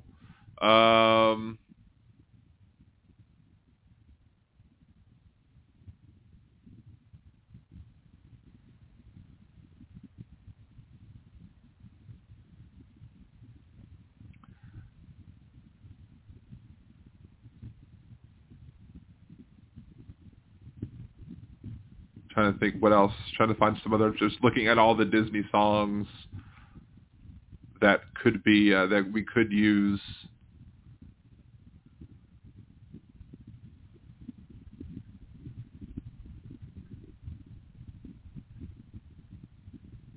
This is including a bunch of the Disney songs that are not in like cartoon movies.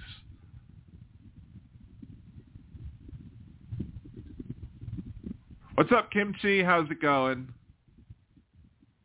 I believe for this playlist I may do, or for this reaction times, what I might do is I might do shorts. Like I might do reactions to shorts and make them shorts so that I could you're welcome, Elizabeth. You're not a loser, Bicycle Mike.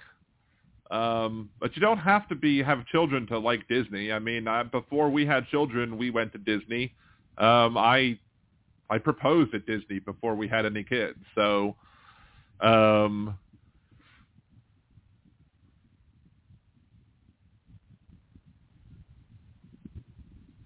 top 50 most listened to Disney songs in, let's see.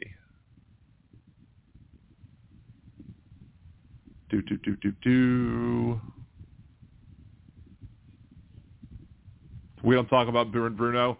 We don't talk about Bobo. No, no, no. We don't talk about Bobo.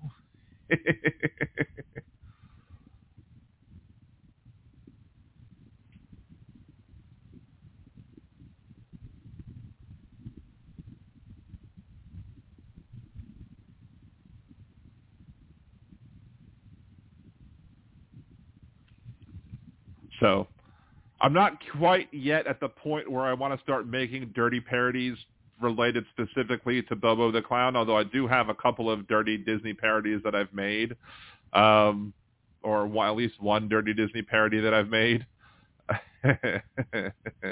But we're not going to sing them directly on the podcast or whatever. How did I not think of this one? The best one for Lauren Boebert. Hi-ho! Sorry. No slut shaming on Liberal Dane Radio.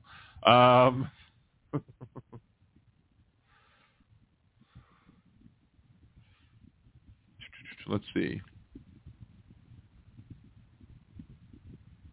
Unzip your doodah. Would that be one?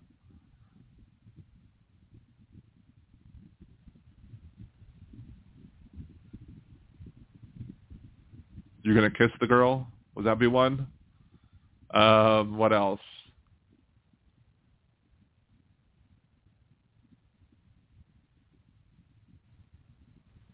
I don't know. I'm having too much fun with this. All right, Elizabeth. Have a good one. I appreciate you. Bobo selling popcorn baskets with a rabbit hole in the bottom. Yeah, I saw that picture. Yeah, she is a special one indeed. It's just sheer hypocrisy that they won't that they're not going to do anything about it. But if it was a Democrat, they would absolutely be jumping down and jumping up and down and screaming and calling her all sorts of names and absolutely just be calling for her to resign. How dare she be doing such horrible, filthy things in the middle of a theater and getting felt up and blah blah blah. So, all right, let's find some shorts because we're gonna do shorts and we're gonna make short response videos to make some short response videos because maybe making short response videos will make us more likely to get more views too. Because we're gonna record short response videos and upload them. So let's see. So let's copy paste.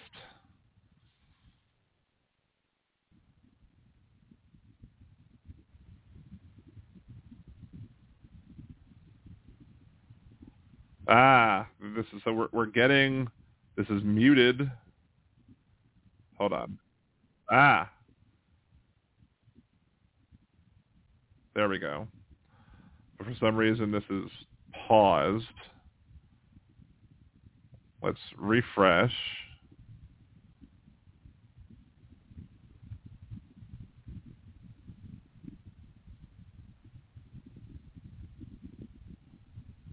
Okay. Unzip my dee-doo-dah. Something like that. Yeah. So, all right, let's switch back to the alternate scene. And is there a way to make this better for the... I love how this channel version of it has her there. Oh, no, that's weird. I don't know why that's being like that. Now we're doing... I don't know why this changed again. That's weird how there we go. So I want to basically make it so that I can, no, I don't want to move that. I want to move this so that I can maybe kind of put myself here so I can edit myself. Is there a way to make this larger in a short? I don't think there is. So I'm going to put myself there and then maybe put the buy me a coffee here, and that way I can make it into a better short. And that way, there you go. That looks good. Hey, also, the Stormy Daniels will make a movie about what happens next when you say Bobo, Bobo, Bobo in a dark credit theater. Boboing for apples? I don't know. Is that it? So I think I'll just record everything and then I'll just chop it up afterwards and make it that way. All right, so we can delete that since I'm already going to. All right, so we can unmute it now, and then we're gonna start recording, and then we'll refresh it so it'll start playing immediately because for some reason it's being stupid.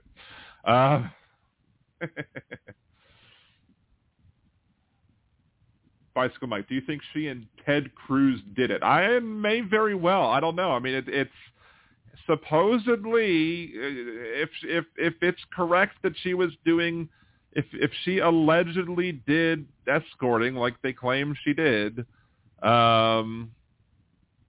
then maybe. And look, I don't care if she escorted. That's not a big deal for me. If she escorted, I think that should be legal.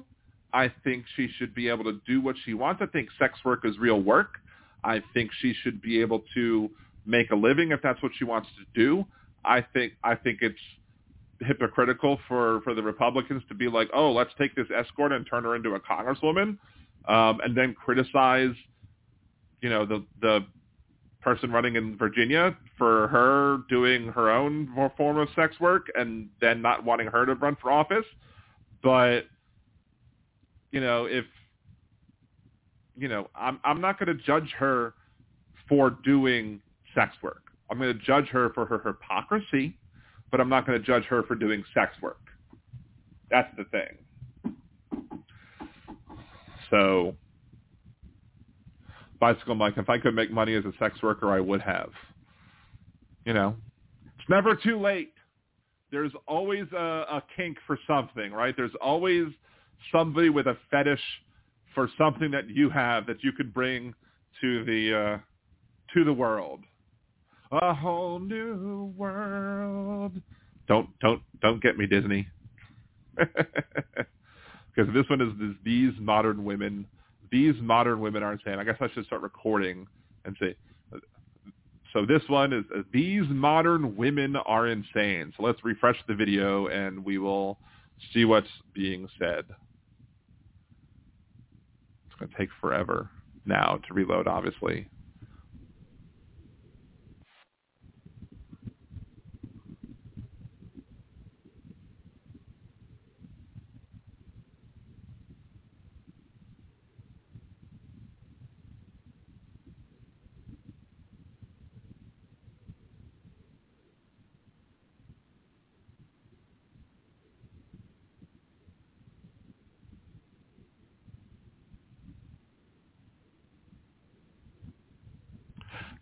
No.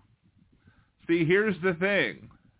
If the man is working, again, they are talking about, heteronormative, monogamous relationships.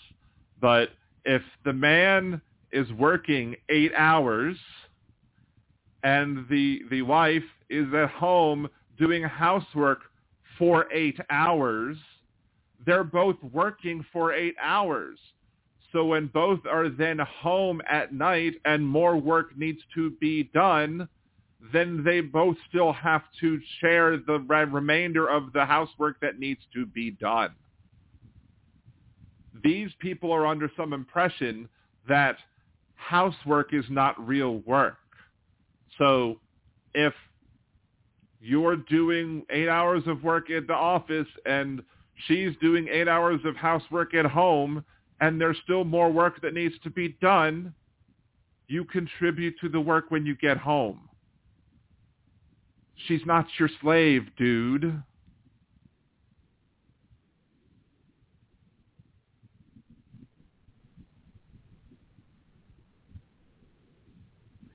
Now, look, and that's an okay point. If part of the work that he's doing around the house is mowing the lawn, and that is work, and that's fine. If he's doing things around the house like mowing the lawn and other things, then that's fine. But there needs to be an equitable share of the labor of the household work. That includes other things that are being done.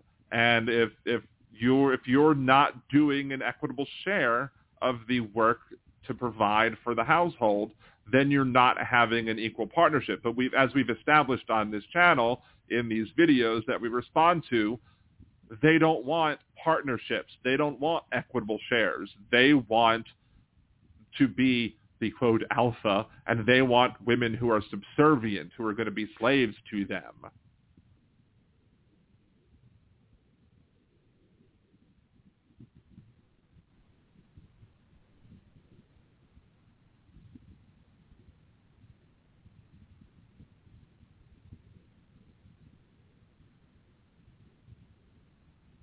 No. Again, it doesn't necessarily.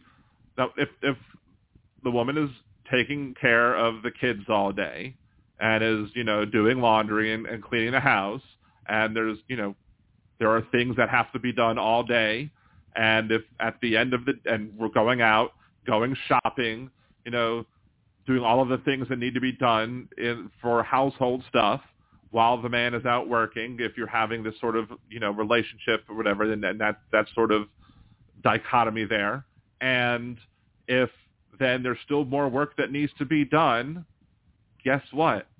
You don't get to come home and say, well, I worked 8 hours today, so too bad, you need to do more work while I sit here and drink a beer. No. If there's more work that needs to be done, guess what? You get to do more work. Now, does that mean that I do 8 hours of work and I want to do it. No, I don't necessarily want to do it, but sometimes you got to. And sometimes, look, I could look around this room right now and say there's work that needs to be done, but I'm not going to sit here and blame anybody else but myself for, well, I mean, I could look at the mess that my kids caused and blame my kids for leaving the mess, and that's a whole different story. But I'm not going to sit here and say, oh, I work 8 hours and my wife works 4, and therefore, and my wife does, some 4 hours of housework, and therefore, but I worked 8 hours, so therefore my wife needs to do more housework afterwards. No, housework is work. It's the idea that they're not doing work for those 8 hours while you're working is absurd. And that's part, again, of this whole toxic masculinity idea, that the idea that they're not doing work the whole 8 hours, that they think that, it's a whole married with children idea, that somehow their wives are at home watching Oprah and eating bonbons all day, that they're not working all day. They're absolutely working all day if they're being stay-at-home parents. It's a bizarre idea. It's a bizarre concept. All right, so that's the first video. So let's move on to the next one. This dude thinks he could make other people's relationship guidelines in the midst of crying about Chad. Yeah. Kimchi, when you have kids, there's no sitting on the couch eating bonbons. You're lucky. Wait, Kimchi, did you say sitting on the couch eating bonbons before I mentioned the Married with Children sitting on the couch eating bonbons? Because I swear I did not see your comments when I made my bonbons comment. I was looking straight this way. I did not see your bonbons comment when looking at the thing. I completely didn't see your bonbons comment. We're on the same wavelength. It's awesome. But yeah, exactly. You're right. And I'm going to say you're right because, obviously you agree with me. Hilarious. It's great that we agreed on that. But yeah, again, there's no, you don't have Peggy Bundy. If you're a stay-at-home mom and you're working all day taking care of your kids because you're working all day taking care of your kids. Housework is work. Next video.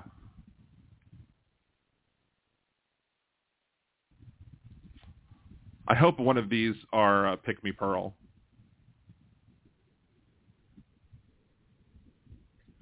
All right, here comes fat shaming. Lizzo's not a 10. To me, that's the truth. Well, okay, fine. To you, you're not attracted to Lizzo. To you, Lizzo's not a 10. That's fine. You are free to not be attracted to Lizzo. There are other people who are going to look at Lizzo and think that she's a goddess because to them, Lizzo is a 10. To them, her size is irrelevant to her beauty. I think Lizzo is a goddess. I think Lizzo is immensely beautiful. I think she's very attractive. I don't look at, size as being a detriment to somebody's looks. You do. And here's the thing. I don't necessarily think that a lot of these men do really think that weight is something that takes away from somebody's looks. I think that a lot of these guys, especially some of these guys who watch and listen to this podcast, would look at Lizzo and they would say, I really think that Lizzo is attractive, but I'm too embarrassed to say that I think Lizzo is attractive because I don't want these guys to make fun of me for being attracted to somebody like Lizzo because that's not what society says that I should be attracted to. But I'll say it. I think Lizzo's hot. I think Lizzo is a very attractive woman, not just because she's physically attractive, but because she's very talented and, she is very confident and she carries herself well and she brings it. And she has, to me, she's a total package. And, anybody I think would be lucky to have a Lizzo in their life. But, again, if he legitimately is not attracted to Lizzo, he can't control that. And that's fine. You're not required to be attracted to anybody who's overweight. Nobody's required to be attracted to me because I'm overweight. And that's fine if you're not. But, you don't have to be mean about it. And you shouldn't be mean about it. You could just be plain, look, you could just say, I'm not attracted to this person. You're not required to be that. to be attracted to anybody you're not attracted to.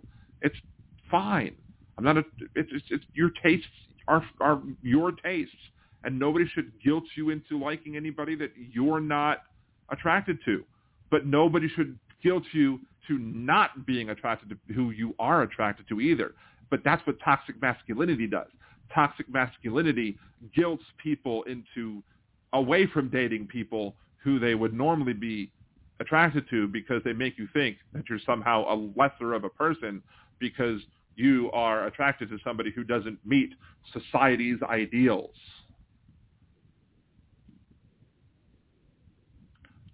You can be a 10 and be obese, because what a 10 is subjective. It's not objective. Because, again, what a 10 is can differ in people's minds, because there's no what's the societal standards of what a 10 is BS, because who people find attractive is completely different in other people, in everybody's different mind. I could look at somebody and be like, damn, that person's hot. And you might look at a person and be like, are you kidding me? And that's fine, because people are allowed to be attracted to different people, and that's totally cool.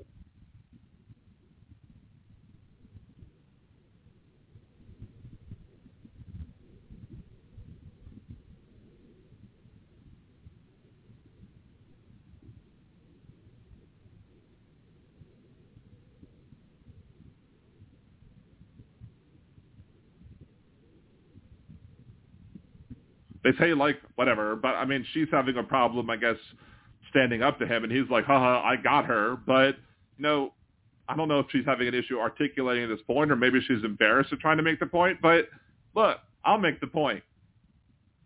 It's subjective. It's not an objective thing.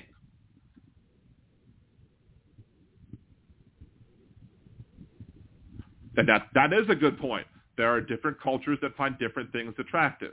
But even culturally, there are culturally things that still, even if an overwhelming culture finds certain things attractive, there are people within that culture that might rebel and say, look, my culture says that these things are attractive, but I personally disagree and I find other things attractive. And that's fine too, because the culture shouldn't define what's attractive.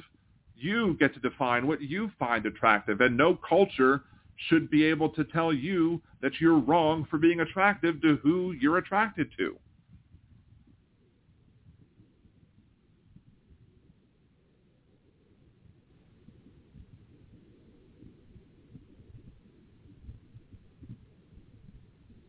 There used to be situations where obesity was viewed as attractive. You look at art from ages ago, and obesity was viewed as being absolutely attractive. You could look at old art and see that obesity, there are people who were obese, and they were viewed as being beautiful, being specimens of beauty.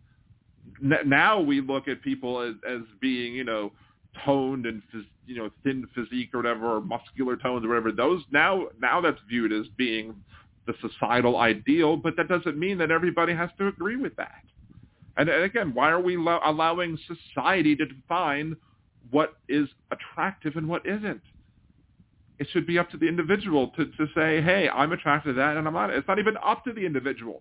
I have no control over what I find attractive and what I don't find attractive.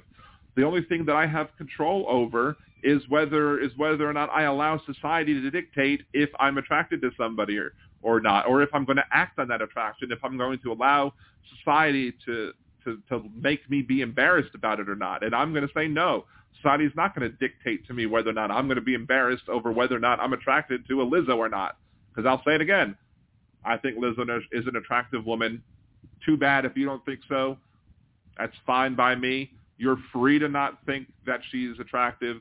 But I'm telling you, there's a bunch of your audience who is secretly thinking to themselves that Lizzo is really attractive, but they're too embarrassed to say it because they don't want to be mocked by the so-called alphas. So there you go. Bicycle Mike, Rubenesque. Exactly. Somebody says too many tattoos, and that's fine. Some people might not be attracted to somebody who has, quote, too many tattoos. Other people might look at I was going to bring up some people with tattoos. Some people might say, that's a lot of tattoos. That's a turnoff for me. I don't like that for some reason. Other people might look at somebody and say that's too many tattoos, but that's a lot of tattoos. Those tattoos are awesome. It's really hot. But some people might say, well, that's a lot of tattoos, and I'm attracted to that person, but I wouldn't want to date that person because what would society think? What would society think about that? Right? All right, I'm gonna stop that video now because I don't want to make it too big. Let's then. Oh, I have a Rosie with me. Is Rosie gonna let me put you on camera? Hey, no, Rosie's not gonna let me put her on camera.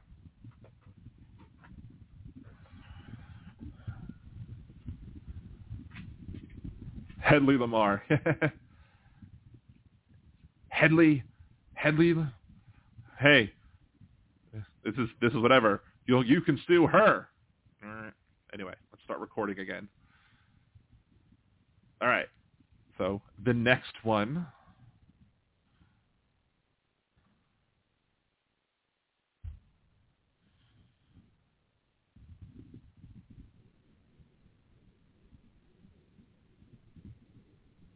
Oh boy, here we go. See, Myron from Fresh and Fit, like this is like the other guy from the whatever podcast, and I think he's Brian. He'll say things that are controversial, but he is more reserved. He's less likely to want to, like he in the previous video that I did yesterday, he's less likely to say things that will get him canceled. I guess he's hesitant to say things. Myron is like, I'm gonna say things that are gonna piss you off, and I don't give a crap because he doesn't care. And women lack critical thinking. Let's see what this is why he got, probably got demonetized because he says crap like this. But let's see why he thinks women lack critical thinking. All women, to him, lack critical thinking skills, and we're supposed to think that he's not purporting or supporting toxic masculinity.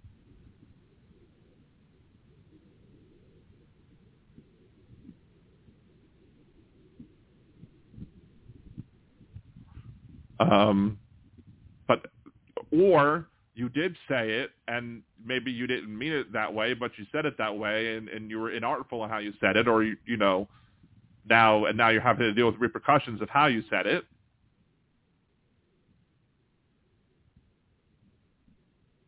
Well, that was just word salad. I mean, I don't even know what that was. That was just a bunch of word salad.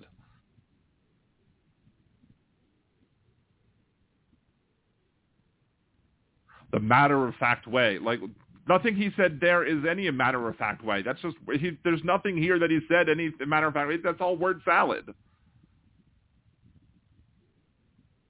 There is a point that you can say, you can make a comment in a certain way that is in a constructive way, and you can make a comment in a non-constructive way. And see, if you care about your partner, or if you have a partner and you care about that partner, you're going to want to word like maybe some criticism that you might have or something that you might want to communicate to your partner in a way that is constructive and helpful. But if you are this guy and you don't care about the person that you're with because you don't view them as a partner, you're not going to care if what you say is constructive or not. You're just going to say whatever it is that you want to say, however it is you want to say it, without any care about their feelings, in which case you might hurt their feelings, and you're not going to care if their feelings are hurt or not because you view women as walking, talking vaginas.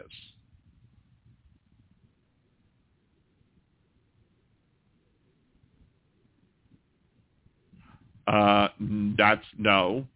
Or maybe, again, maybe he is limiting, just like the other guy, the people that he dates to only people that accept his limited worldview of how people should be like.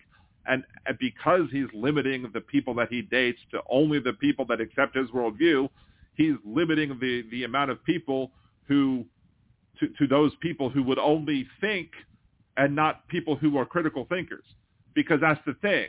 He doesn't want educated people. He said this before. He doesn't want an educated woman. He doesn't want somebody who's going to go to school, who's going to be a lawyer, who's going to be a doctor. He doesn't want people who are going to be educated. He doesn't want a critically thinking woman. So he's a hypocrite here. He will criticize women who are critical thinkers, but then he's going to criticize women for not being a critical thinker. You can't have it both ways, dude.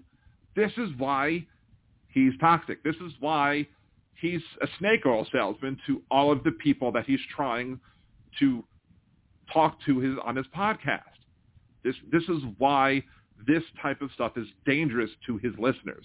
This is why I'm making this video series, to reach out to other men who might listen to this stuff, to explain to them why this stuff is so wrong. It's so wrong because in other videos he tells you flat out, women shouldn't be focusing on an education. Women should be doing this, that, or the other. Women should be subservient to men. Women who go seek out an education are not going to be getting the, quote, high-value men, because once they go get that education, he's going to say that they're no longer going to be able to get those, quote, high-value men because they've now gone further in life and are no longer going to be able to get those, quote, high-value men. So you need to then get those, you need to give up on those dreams and use your, quote, value as when you're 18, 19, 20 and focus on getting yourself a high-value man at that point, in which case you're not going to be focusing on, bettering yourself and becoming a thing like a critical thinker. But now you've limited yourself to the people who might not be critical thinkers, and now you're going to be criticizing them for not being critical thinkers. So you've artificially limited your subset of people who are not critical thinkers, and then you're going to criticize them for not being critical thinkers. It's sheer hypocrisy to the nth degree. So, and then he's judging all women based on his small, tiny subset of only the people that he did. And that's what a lot of these people do, not just with women, but with men too. He'll describe what men want, but it's not all of the men. It's only the subset of men who listen to his podcast or who he surrounds himself with, because he can't speak for all men because he doesn't hang out with the rest of the men in society who reject this BS.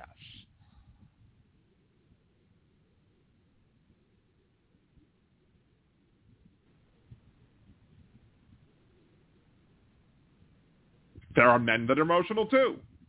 And guess what?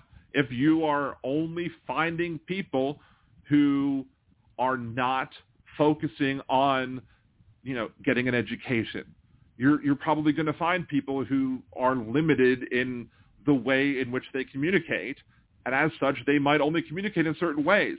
And then you're going to complain about that?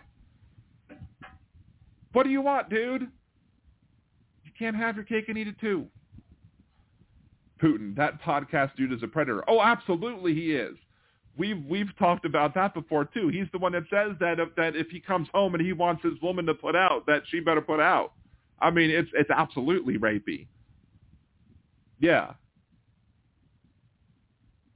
It's terrible. Again, that's why I've said I make these videos.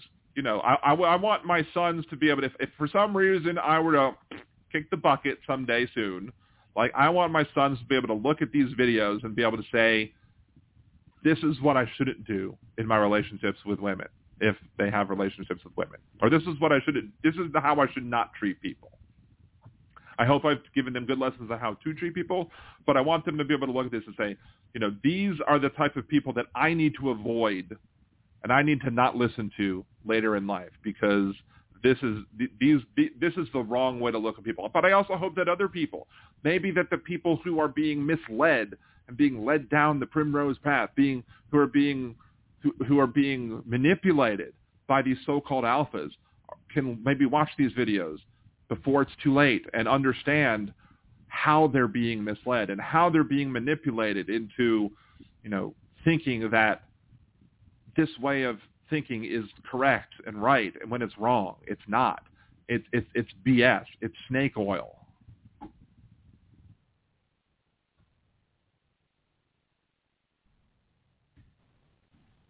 Next video.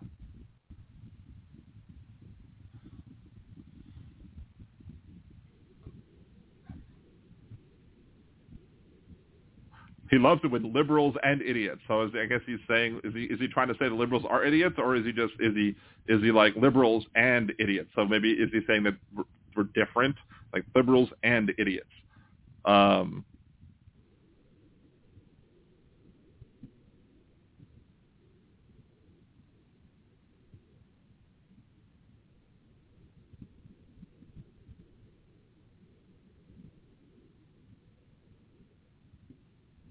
So dudes who are having a midlife crisis, who are like, oh, well, my wife's, well, yeah, I am overweight. I'm probably more overweight than I was ever before. Actually, no, I'm actually lost 75 pounds, so there's that. But this dude is like making a justification for not leaving your wife because you've realized that now you have some sort of value. So you've increased your value, and as such, you're gonna leave your wife for something better, for some younger woman now, because now you're better off. That's ridiculously shallow. Like I've had a great relationship with my wife, and now that I'm in a position where I'm doing better, I'm gonna leave. That's ridiculous. Now I'm in a better relationship now. Now I'm in a better position. I'm going to live a better life with the person who helped me get there. But again, these people don't view the people they're in a relationship with as partners. As such, they're not going to consider the fact that their partner helped them get there.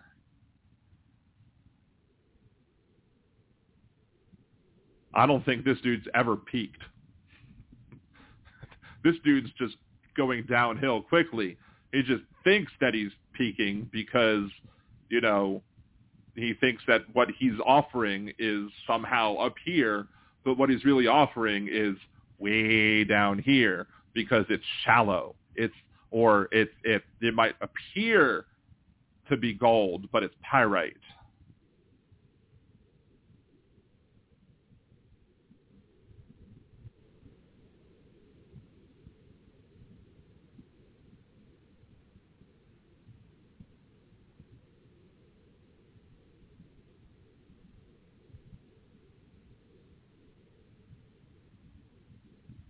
All right. I mean, and look, that's fine if that's what you want to do. If you want to, get a lot of money and just play around and not have any sort of meaning to your life but be honest about it. Don't make yourself seem like this is the best way to be. Fine. Be a billionaire playboy. Whatever. Millionaire playboy. Whatever. But don't make it out to be that you're now some high value person just because you're going around and playing with your toys, because that's all you're doing is playing with your toys. You're not doing anything meaningful with your life. And if you're married, and now you're because to me they've said two different things. This guy seems to be saying, I have money, I'm going around the world, I'm playing with my toys, I'm having fun, I'm shooting golf, I'm hunting or whatever.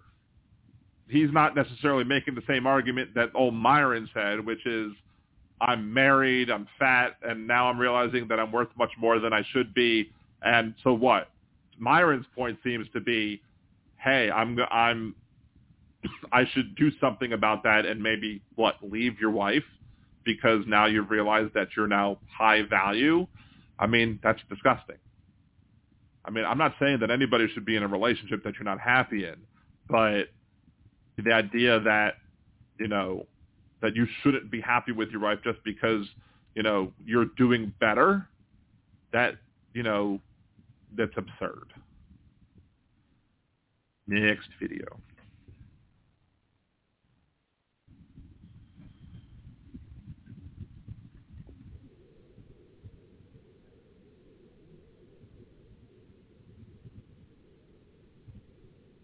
Okay, so it's Brian. So now we finally know his name. Brian is his name. Did I say it was Brian earlier? I don't know.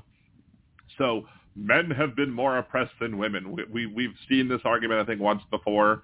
Men have been more oppressed than women.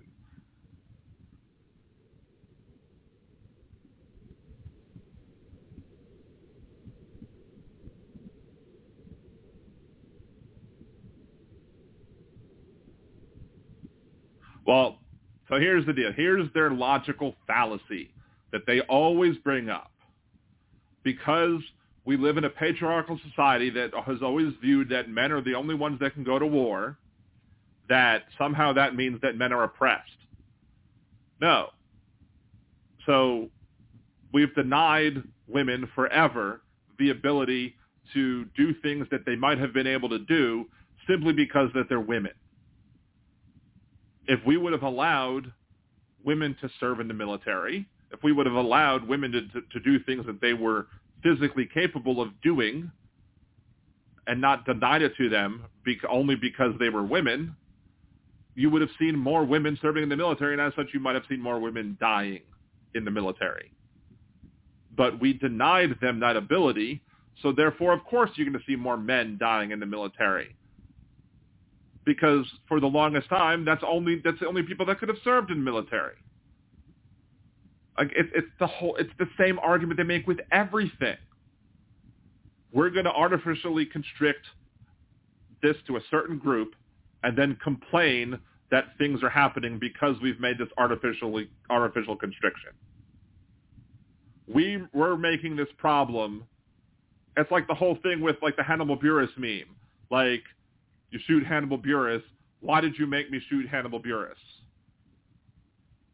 Like, they made their own problem, and now they're complaining about the problem. No, it's not how it works, dude.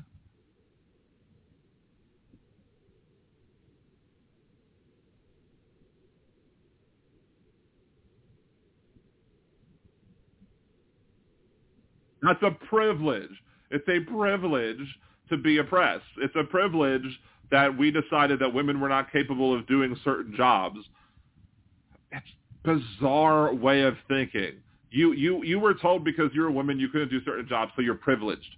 They don't understand what privilege is. That's the whole. They don't understand privilege at all.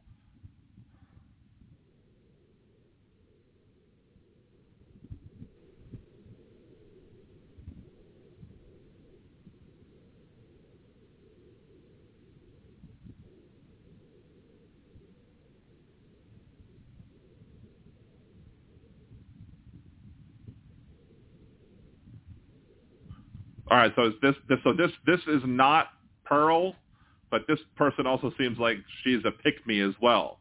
Like, okay, but if there were people if you had a battalion of people who were physically capable of serving in the military, who were well-trained, who happened to be women, they very well could have done a great job. But guess what?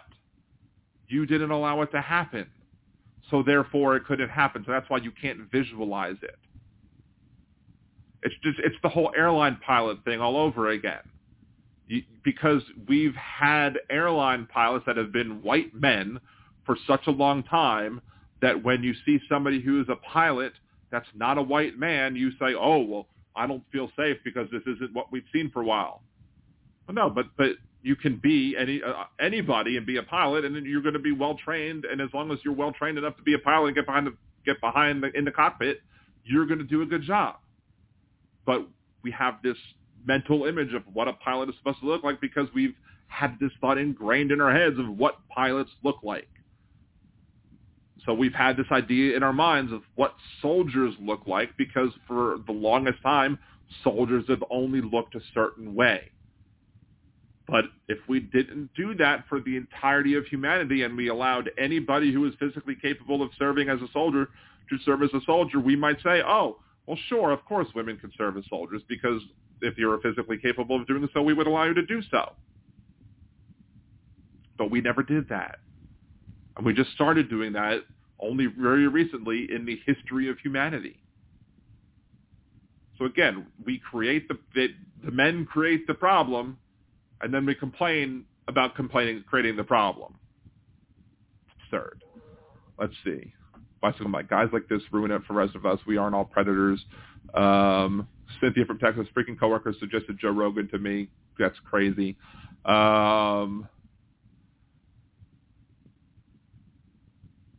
What percentage of victims of war, including the history of rape and pillaging, were women? Very good point. Men are not the only victims of war, exactly. Viking shield maidens were quite fierce. Good point. I bicycle race. Some women kicked my butt and were tougher than me. Yeah, absolutely. Because there are plenty of women who would serve and who could kick ass. But in many cultures, they didn't allow them to. Why? Because we have a patriarchal society, but they're not ready for that. All right, let's get the next short. We'll probably just do a couple more.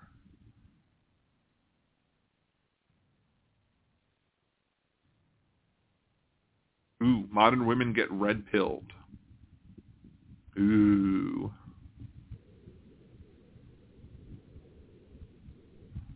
Be submissive. High-value things. Be submissive. That makes you high-value because you're submissive. Don't be a pain in the ass. Not speaking a lot. Right. So here that's they don't want women to speak or not to speak a lot. Okay. Earlier in the last video that we saw from him, or one of the last videos we saw from him, he complained that women didn't argue or discuss things in an articulate or logical way. And now he's saying that he doesn't want women to talk. Which way do you have it? Do you want somebody to be able to have an articulate conversation where they can, give a good logical reasoning and deduction and give good logical points, or do you want them to sit down and shut up? Because again, you can't have it both ways.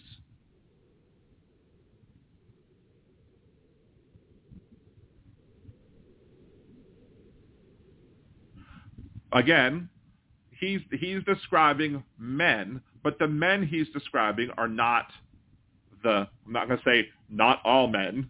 He's describing the men that he hangs out with, the men who watch his podcast, the men who he is focusing his podcast to, the men who he's advertising his podcast to, the men who is in his target audience, the incels, the men's rights advocates, the MGTOWs, the people who he hopes are watching right now, who are watching it like, yeah, I've been screwed over by women so much, man. And that's the type of relationship I want, because women have screwed me over for so much. I can't, that's the type of relationship I need because Myron says so, man. And then they're going to find women because, again, heteronormative, cis-normative relationships are what they're talking about.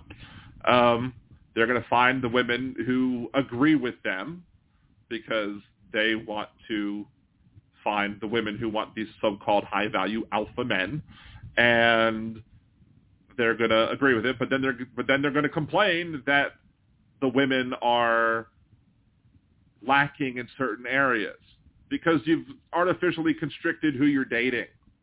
Just like the other guy in the other video the other day who was complaining that with Brian from whatever, he complained that when he showed a little bit of emotion to somebody he was dating, and then she left him or they broke up because the relationship changed. Why? Because he artificially constricted the people who he dates to only those people who agree with the shallow set of rules that they believe in when it comes to relationships, instead of finding people who really believe that relationships should be 50-50, you should be a partner with your people that you're in a relationship with. No, he doesn't value the person who he is screwing opinions. He wants to find a wife who is just going to be there to serve his penis. That's all he wants. Literally all he wants. A status symbol. Somebody who he can have his arm candy, who will do whatever sexual favors that he wants her to do, that he can throw away and toss aside when she doesn't serve his needs any longer.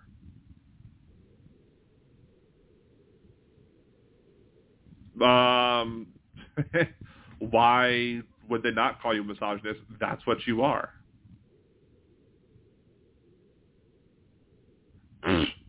Sure.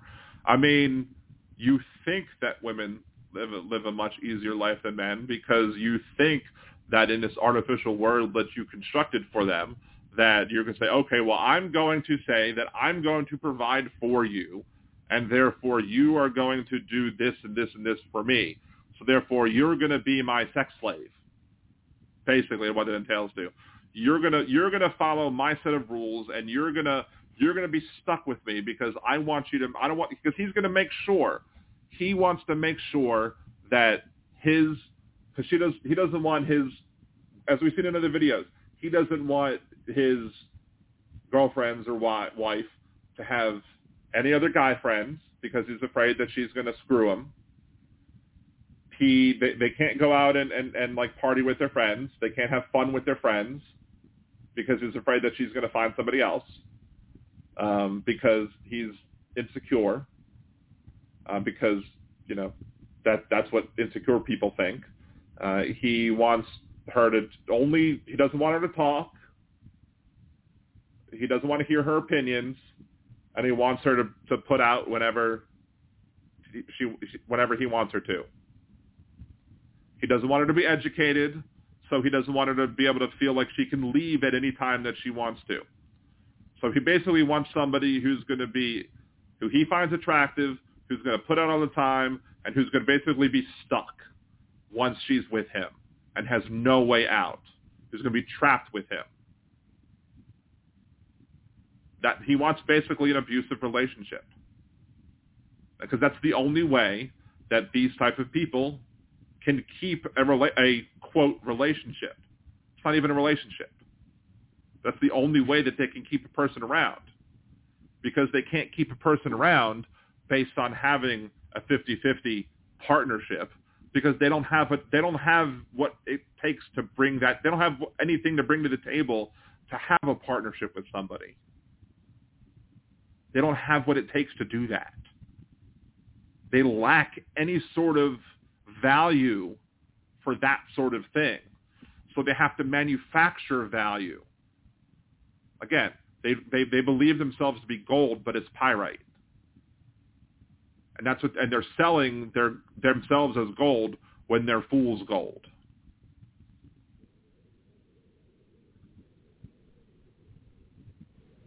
What can they tell them about life? Well, they're only picking people who have no life experience.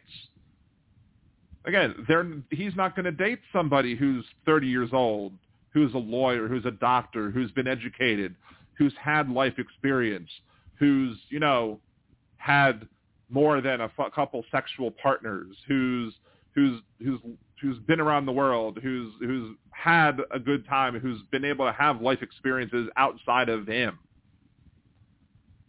He wants people who've had no experience in life. So of course, people he date won't be able to tell him much about life, because that's not what he doesn't want anybody who can tell him about life, because he wants people who don't have experience with life, because he wants people who he can talk down to and who he can own. Because anybody who has life experience is going to look at him and be like, this is BS. I don't want to be with anybody who's like this.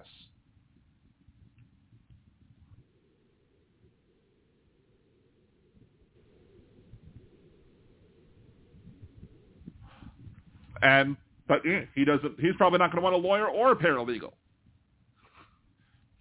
He doesn't want anybody who has any sort of education.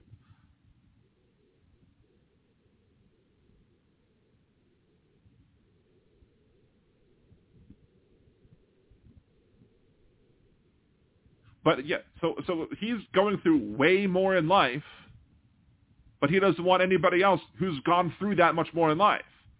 It's hypocritical, again, because he's going to judge women for not having gone through all that in life, because he's only picking women who are like 18, 19, 20, who have little life experience. How can you judge somebody for not having life experience when you're only picking people who have no life experience, because you're only going after 18, 19, 20-year-olds?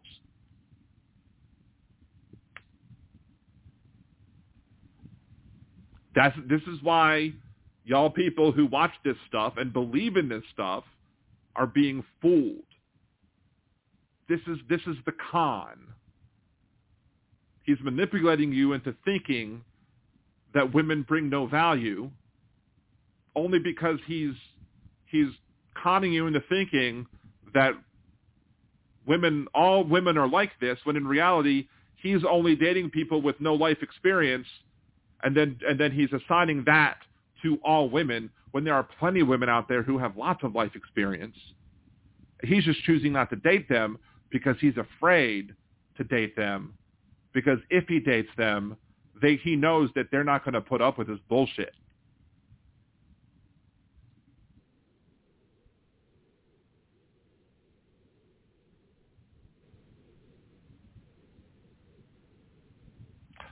In his situation, sure, because again, he's only picking the people who have limited life experience. He's only picking the 18, 19, 20-year-olds, the people who don't have an education, the people who he doesn't want educated women. So if he's not going to pick people if he's only picking people with limited life experience, of course they're going to make less money than him. Of course they're going to, again, you can't judge women based on by a limited subset of people that you're picking.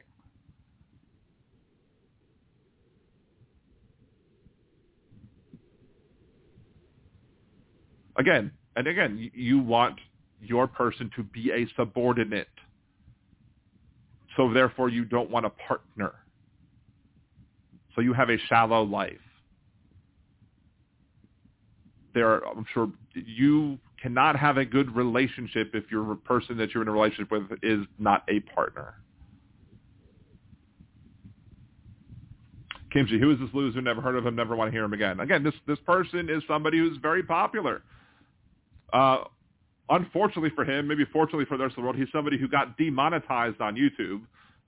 Maybe, I don't know what it is exactly that he said that got him demonetized, but he got demonetized on YouTube. And the video where it happened, he damn near cried. Why? Because he can no longer get super chats. And guess what?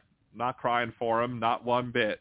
But the reason why I do these videos, reason I decided that I want to make these videos, I've been wanting to make these videos for a long time, because men's rights advocates, men going their own way, incels, all of these people are harmful to society. They perpetuate toxic masculinity. And not enough folks like myself, cis white men, are fighting back against them.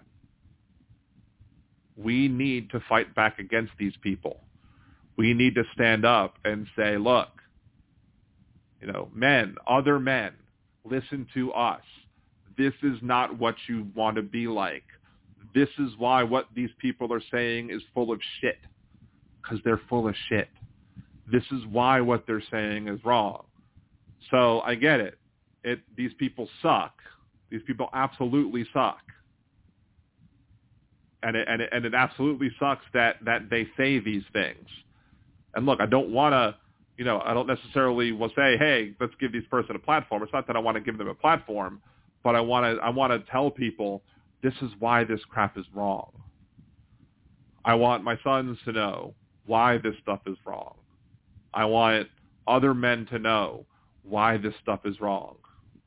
So this is why I'm kind of wanting to do these shorts, and why I'm going to cut these up into shorter videos. So maybe some people will see some of these shorter videos and be like, hey, maybe I should take a listen to some of these longer videos, because, hey, maybe he's making some good points as to why Myron and Byron and, hey, they rhyme, and all these, Myron and Brian are making all of these, points about women, but maybe they're wrong. Maybe they're making bad points. And maybe I should take a listen to the other side. A great man listens to the company you keep. Mess with trash, you get dirty. Yep. Rise of misogyny goes hand in hand with white supremacy. Nationalism is the Christian fash. Yep. These dudes probably have no idea what their edgy ideas are, holdovers from the Iron Age, effing illiterates. I mean, I would argue that maybe they do know. A lot of con artists do know what they're doing. The people that listen might not know. The people that watch might not know what's happening to them. A lot of snake oil salesmen know what they're selling is not the real deal. But they still sell it anyway because they know people will buy it. These people know that what they're selling is not that when they're telling people how to be alphas, there's no such thing as an alpha, but they're showing these people how to be alpha men or whatever. They know that the people watching this are not going to be like them, that they're going to be still going to be a bunch of incels at the end of the day. But that doesn't mean that they're not going to keep trying to convince them that if they, that they still can be that, because they want them to continue to watch the channel. They want them to continue to do super chats if they still are monetized. They want them to still be able to, participate and contribute money and add views and continue to help them grow to be more popular so they can, continue to spread their filth to everybody. All right, let's do one or two more. On the two more.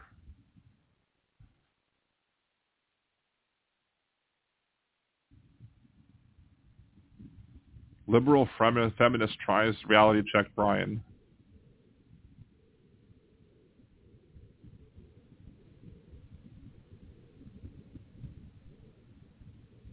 Women are more... It's not true. 100% true. It's not true. Back and forth. It's not true. It is true. It's not true. It is true.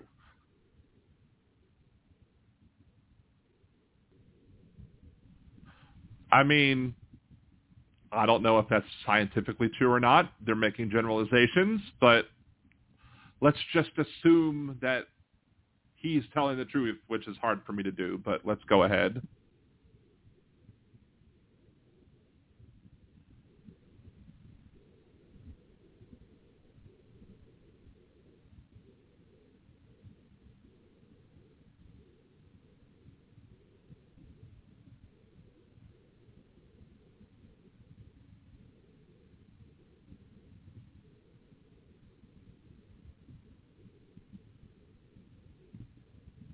This is a common complaint amongst these type of men. Whoa, it's not fair that women control sex. Here's the thing that he doesn't get and the men like this don't get. The reason why it is viewed that women control sex is because men often are the ones that are constantly throwing themselves at women all the damn time. Like throwing spaghetti at the wall, trying to see if anything will stick. Constantly trying to hump everything that moves. So the reason that women are the ones that supposedly control sex is because society says, because of toxic masculinity and the patriarchy and all the other stuff, that men are the pursuers and that women are the pursued. So if we have those archaic gender roles, that's just that men are the pursuers and that women are the pursued, then obviously that the women are the ones who are going to be the ones that say yes or no more often, because men are the pursuers and women are the pursued. And so if we continue to perpetuate those archaic gender roles, then sure, women are going to be the, quote, gatekeepers, so to speak. But also, if you have lots of cases where, the shotgun approach, so to speak. Like, take, for example, like on Tinder. A dude will try and just swipe whatever direction you swipe. Was it right, I guess? On just constantly swiping right as much as you can. Not even reading profile, just swipe right. Not even bothering to read a profile, just right. Just hoping one of them will say yes. Just hoping one of them says yes. Just constantly just throwing themselves at as many women as possible, just hoping one will be the one that says, okay, let's go ahead and do it. If that didn't happen, if men weren't such sluts, then maybe there would be more equality in who pursues whom. So I would say yes. Just because women are the ones that say yes or no more often doesn't mean that men aren't the ones that are more... I would say she's absolutely right. Men are more promiscuous because men are the ones who are seeking it out more, because men are the ones that are throwing themselves at more women. She's absolutely right. He's completely wrong on this because he doesn't understand that men are constantly just throwing themselves at women all the damn time. Men are a bunch of sluts. I'm not slut shaming. I mean, look, if you want to have, there's nothing wrong with having sex. There's nothing wrong with having casual sex. But if you're constantly hounding people for sex, I mean, you shouldn't be harassing people for sex. That's wrong. Harassing for sex is wrong. You shouldn't be, but if you're just constantly just throwing yourself out there, being like, hey, want to have sex? Hey, want to have sex? Hey, want to have sex? Hey, want to have sex? And women are getting barraged by that 24/7.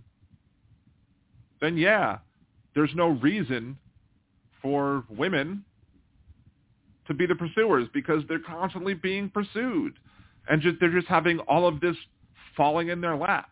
So yeah, they get to choose. They don't have to do any work because the men are just throwing themselves at them constantly. That's what these guys don't get. They're always missing a big chunk of the picture and trying to make it look like, women have it so easy. No, they have to dodge all these creeps that are trying to just consistently throw themselves at them.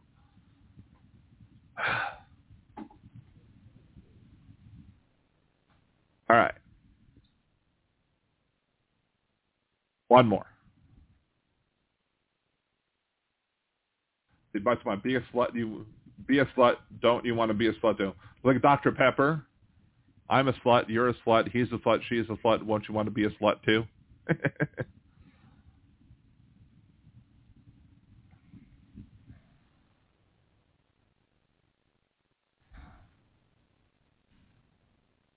Bicycle Mike, I grew up thinking you had to get a woman drunk. Boy, I found out quick that drunk women don't. And that's bad too because drunk women can't consent neither.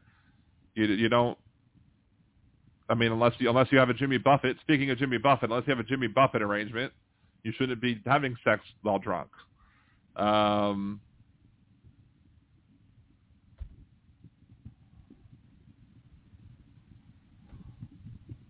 Brian destroys radical feminist.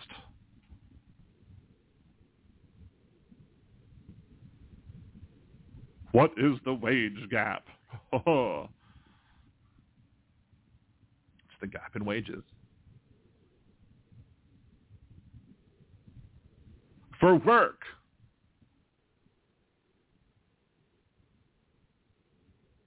Just because it's illegal to pay women less for the same job doesn't mean bosses haven't been trying to do it.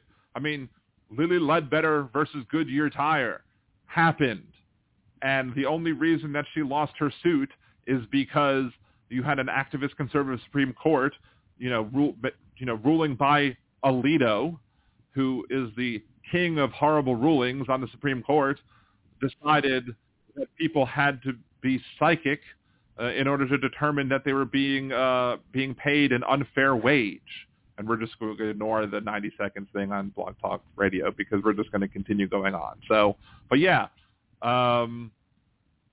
Alito decided that in order for you to bring a lawsuit against your employer for paying you a discriminatory wage, that you have to be psychic on the first point that they paid you an unfair wage, even though, as RBG pointed out in her dissent, there was already a time and a ruling in a previous Supreme Court precedent that said that each payment of a discriminatory wage reset the clock. But Alito didn't care about that previous Supreme Court precedent. Stare decisis be damned. He was going to go against previous stare decisis, a previous Supreme Court precedent, and he was going to require that Lily Ledbetter be psychic to be able to bring a lawsuit against her employer, against Goodyear Tire, to say that she was being paid a discriminatory wage. So that's why they had to pass the Lily Ledbetter Fair Pay Act in order to make sure that people could bring a lawsuit against their employer when they found out that they were being paid a discriminatory wage, instead of having to be psychic about it. So while it's been illegal to be paid a discriminatory wage, that doesn't mean that employers haven't been doing so. And even still, that even if you have the case where somebody who has two people who have the same experience, who might be different genders or getting paid different wages, that's illegal. You still have overall the wage gap as a general rule. So, and it's hard to rule against, to make lawsuits against that in the aggregate. In the aggregate, it still happens overall. And I'm sure he's going to bring up the idea that in some professions that women get paid more than men, but that's only because in those professions they're viewed as being women's jobs, and therefore it's still upholding patriarchal ideas of what women should do and what men should do.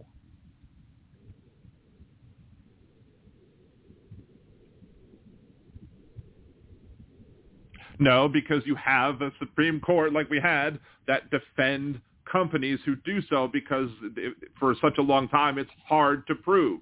Because not only did you have to be psychic, like Alita required, you have companies who made you feel like you were somehow breaking some sort of unspoken rule, or even a spoken rule, that you were not allowed to discuss wages, what wage you were making with your fellow employees. You were somehow being a bad employee if you told your fellow coworker, "Hey, I make this much money. How much do you make?" And that you were somehow a bad employee for doing that. And that was supposed to be secret. Don't tell anybody what you work. That's private information. So therefore, people didn't share that information. So therefore, you didn't know. How were you supposed to find out otherwise?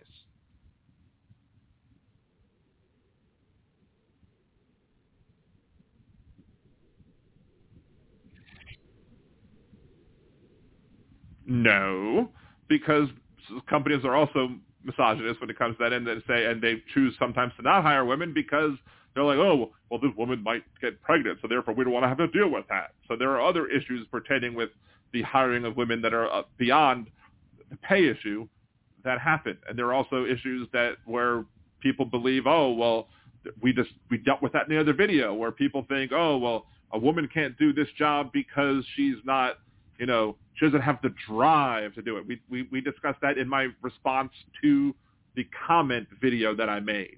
If you look up at that video where I responded to a comment in a previous video where somebody said that men are in higher positions of power because they have drive. And I was like, no, it's not because the men have drive. It's because when women have drive, women are called bossy.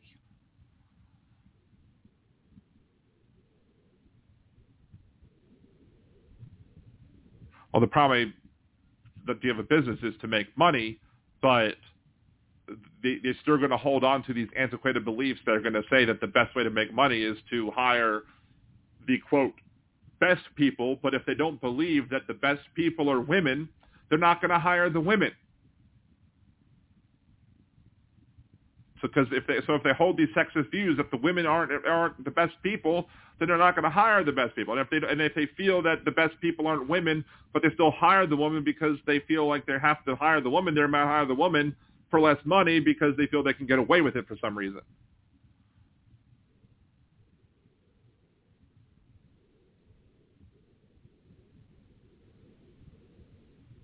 By switching to Geico, sorry.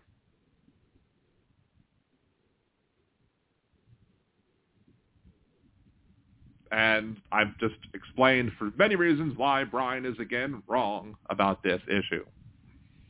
So, anyway, that is the end of these response videos. I think I've done enough response videos. Let's go up to respond to some of these. Maybe these dudes are younger and it's just a weird cultural thing. I don't get it as all being able to not being able to get laid. Well, I mean, look, like I'll say this. When it comes to, like, as I got heavier and as I got older, my ability to date, which included my ability to find sex partners, casually or not, increased. I got more confident in myself, which enabled me to find more sex partners. It's easy as that. Like, there are people, I've known friends who are very frustrated who just about not being able to find a relationship, not being able to, find any sort of physical release with anybody. And it's frustrating. I know it's frustrating. And that's what these people are targeting, those men who are frustrated because they're having such problems. But a lot of these people are having such problems because they're socially inept, and so they make easy marks for these types of people. They become easy marks because they're upset, they're lonely, they're sad, and then it's much easier to blame other people than it is to do some self-introspection and be able to say, oh, well, maybe I'm not getting dates because of something that I'm doing. Maybe I'm not getting dates because of the way I'm behaving. Maybe I'm not getting dates because of, I'm not grooming myself well enough. Maybe I'm not taking care of myself well enough. I mean, sometimes people let themselves go and get a little lazy. Like, yesterday. I don't know if you noticed yesterday, but my goatee was a little disheveled. I didn't have my full everything shaved, but today, because I was going to go, see people out in public, I decided that it was a good idea to, clean up a little bit. So I made sure to clean up a little bit. And that's what you do. You make sure to, but some of these people, as you'll sometimes hear people derogatorily be referred to as neckbeards, or, they won't take care of themselves. They'll let everything just kind of blah, or they won't take a shower every day. They won't take a shower before they go out, and they'll look slovenly and blah. And even, you don't have to be thin to dress nice and look nice. And then, they'll complain when, the people just look at them and be like, bleh, and are not wanting to be seen near them. And then they'll be like, well, women won't talk to me. Well, they won't talk to you because you made yourself look like a schlub. And I guess that's what sticks out, the lack of self-awareness and introspection, blaming the women for their shortcomings. Exactly. So yeah, and so their unwillingness to look upon themselves, and then you have these people like Myron from Fresh and Fit, Brian from the Whatever podcast, who are willing to who are not necessarily monopolizing, but are manipulating the situation. They're taking advantage of the situation by saying these things. Like, there was a time when I, there are a lot of things that men think that, I'll be honest, a lot of men will think things, I think, independently of other men. That I think it's natural for dudes to come up with thoughts that other dudes come up with just by themselves. Like the whole, hey, why don't you smile? I never once heard anybody else tell another woman, a woman, hey, why don't you smile? Or, I never heard that happen before. But when I was in college, I thought, hey, that might be a nice way to talk to somebody. To say, hey, I'd love to see you smile. And so I did. And I did that. And then I actually heard one of my other people that I knew do the same thing. And I'm like, well, that's kind of weird that he also does that. And then later on, I learned how shitty that is and how it's ridiculous and how that's a thing that a lot of guys do and that it's not a good thing to do. And I was like, oh, okay, that was bad of me. I shouldn't have done that. Because people have the right to not smile, and you don't have the right to tell them to smile, and sometimes people are having a crappy day and they don't want to smile, and it's none of your business why they're not smiling, so shut up about it. Like, and there are other things that guys, I once had the thought, man, it's so much easier for women to get laid than men. Like, I had that thought too. It's so much easier for women to get laid than men. And then I told my best friend, who happened to be a woman at the time, and she was like, yeah, but that just because it's easier doesn't mean we want it. I'm like, true, but if you did want it, you could probably go get it. But again, I was a stupid 18, 19, 20-year-old college kid without much life experience and, maybe a little bit upset about the fact that, maybe I wasn't having as much success dating as possible as I maybe would have liked to. I didn't act all incel-y maybe, but it was just, you think through these things and you kind of go through these things in your life. And then, I stopped having those things because, you eventually some people grow out of it because you mature and you learn. And other people don't grow out of it. And other people continue to talk about this BS and embrace the BS and continue to spew it and then make podcasts about it and perpetuate it and hope to get people to super chat them about it, I guess. So, Cynthia from Texas, it's not my job to smile for you is my response. And that's right. And it's not your job to smile for me. And if I want you to smile, right, it's not, I shouldn't simply just tell you to smile. Maybe I should do something funny. But, again, you have the right to be left alone if you want to be left alone. And I quickly learned when I in college that, when I would approach people, the only time I would ever approach people, at a bar, I would have just randomly cold walk up to people cold and be like, hey, how's it going? I would wait for there to be eye contact. If there was eye contact and if there was a smile, at that point I would approach, because that would then mean, okay, maybe this person is interested in having more of a conversation or something. But if there was eye contact and no smile, if there was no eye contact, then I would just leave the person alone, because at that point I can't know whether or not there was any interest there or not. So you just leave the person alone, and that's, unfortunately, most people, or at least a lot of guys, don't understand that.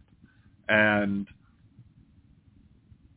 when you learn those sort of things independently, maybe that's why my social life got better, and because also I learned how to have more confidence.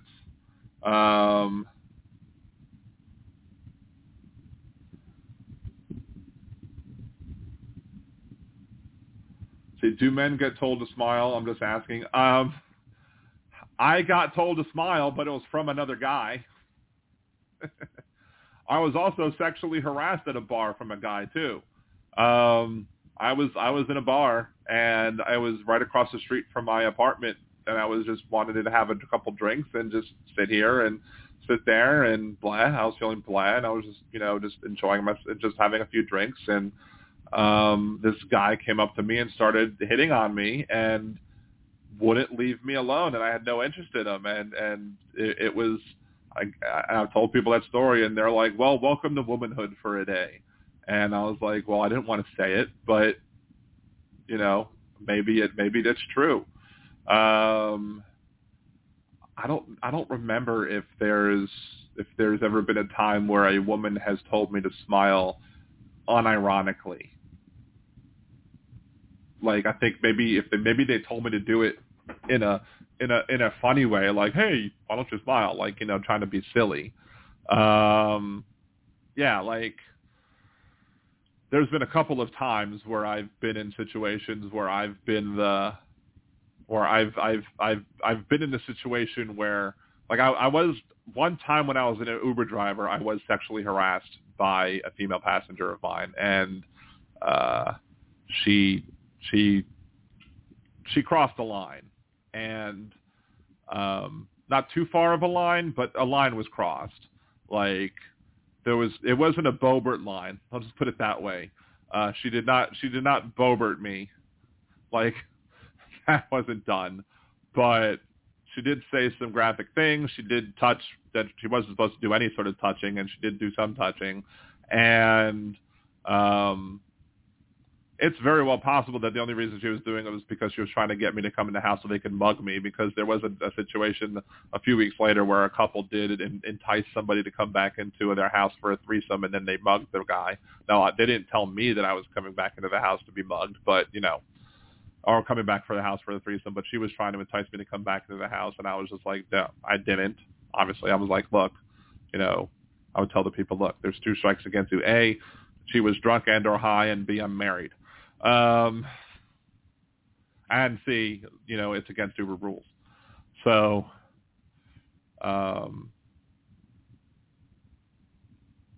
but Putin says, though, people grow up and the path there can be awkward. But unfortunately, there are people who don't grow up. And that's the target of these people in these podcasts. And hopefully, maybe I can get a few of these people to come along and be like, hey, these people are misleading me. These people are selling me a bill of goods. These people are not being genuine articles. These people are snake oil salesmen. Or maybe I can get people before they even get to the Fresh and Fit podcast. Maybe I'll be inserted into their timelines and I'll be able to counteract what they're hearing from the other side. Maybe. Who knows? Maybe not. I don't know. But it's worth a shot. Because I don't necessarily believe that all people are lost causes. Because we shouldn't give up on all people. There are some people who may very well be lost causes, but I don't think all people are lost causes. And that's why I debate conservatives on the show. That's why one of the reasons I debate conservatives on the show is because I don't think all people are lost causes. I think that you can reach people. I think you can mend bridges. I think you can learn to understand other people, how they feel. The other reason I debate conservatives on the show is because I think it's important for other people to learn how to debate conservatives. Because I think, as we've seen, like with Gibson Media, as he even said, after our discussions, I've made him change his mind on a few topics. If I can make him change his mind on a few topics, so can y'all. Especially if you follow my lead. So anyway, hopefully, but hopefully with these videos, we can get enough out there, because again, I'm a cis white dude. There are lots of cis white dudes out there that are needing help, that are vulnerable to their type of crap, and they need to.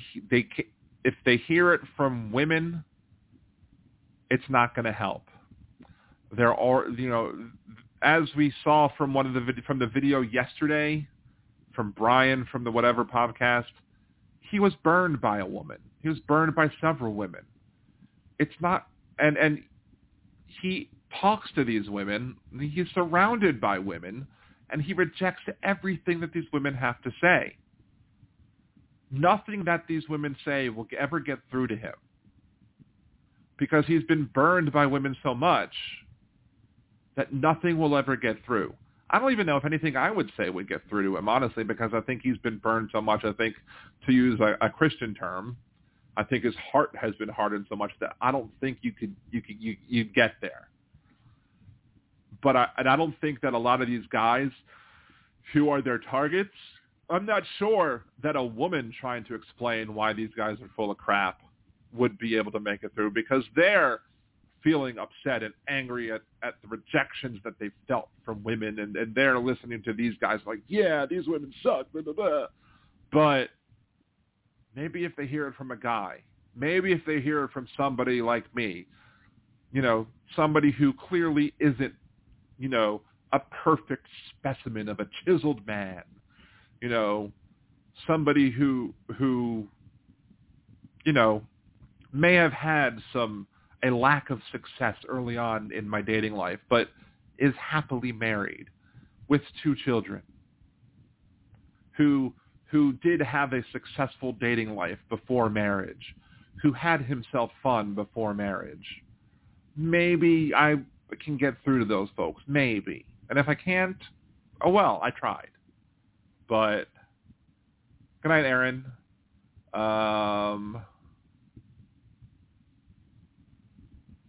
And look, Kimchi, I'll also do my fair share of derision. Don't get me wrong. I have my derision too. That's why I have the liberal band Shopper City, Words of Redneck Wisdom, Hypocrite of the Week. Derision's there, too. Why I'm coming up with a bunch of Disney songs to parody. Look, there's plenty of stuff on my podcast that I do where I deride conservatives as well. I have fun with it. I'm absolutely going to have fun with it, too.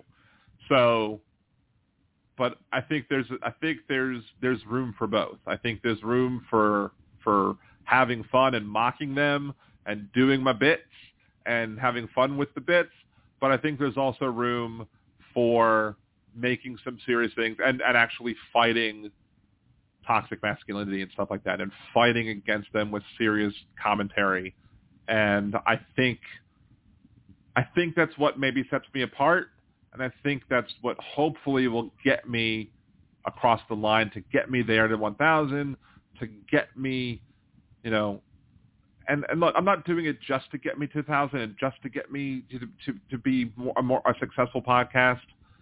But I think one of the reasons I ultimately will become a successful podcast is because I'm giving people things that perhaps other podcasts aren't doing and something that needs to be done. So anyway, that's the end of this week's episode of Liberal Dan Radio, Talk from the Left. That's right. I will be on tomorrow on twitch.tv/nerdydan.com. So come visit me there, where I will be doing some Good Night Valley, some Fortnite, Rocket League, other good stuff. Some of those shorts should be uploaded by the morning. Also, I will be back here Monday for the Monday night airing of the podcast, where we will start the regular schedule Mondays and Wednesdays, 8 p.m. Central. I think Wednesday I will be having a repeat conservative guest on the show as well, talking about the elimination of bail bonds in Illinois, and we'll talk about that too. So that should be interesting. Until then, this is Dan Zimmerman with Liberal Dan Radio. Talk to the left. That's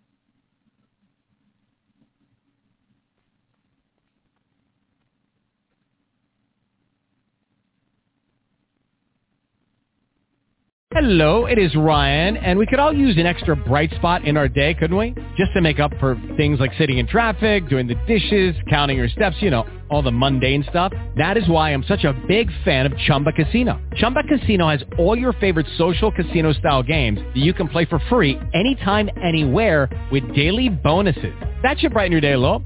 Actually, a lot. So sign up now at ChumbaCasino.com. That's ChumbaCasino.com. No purchase necessary. VGW Group. Void where prohibited by law. See terms and conditions. 18+.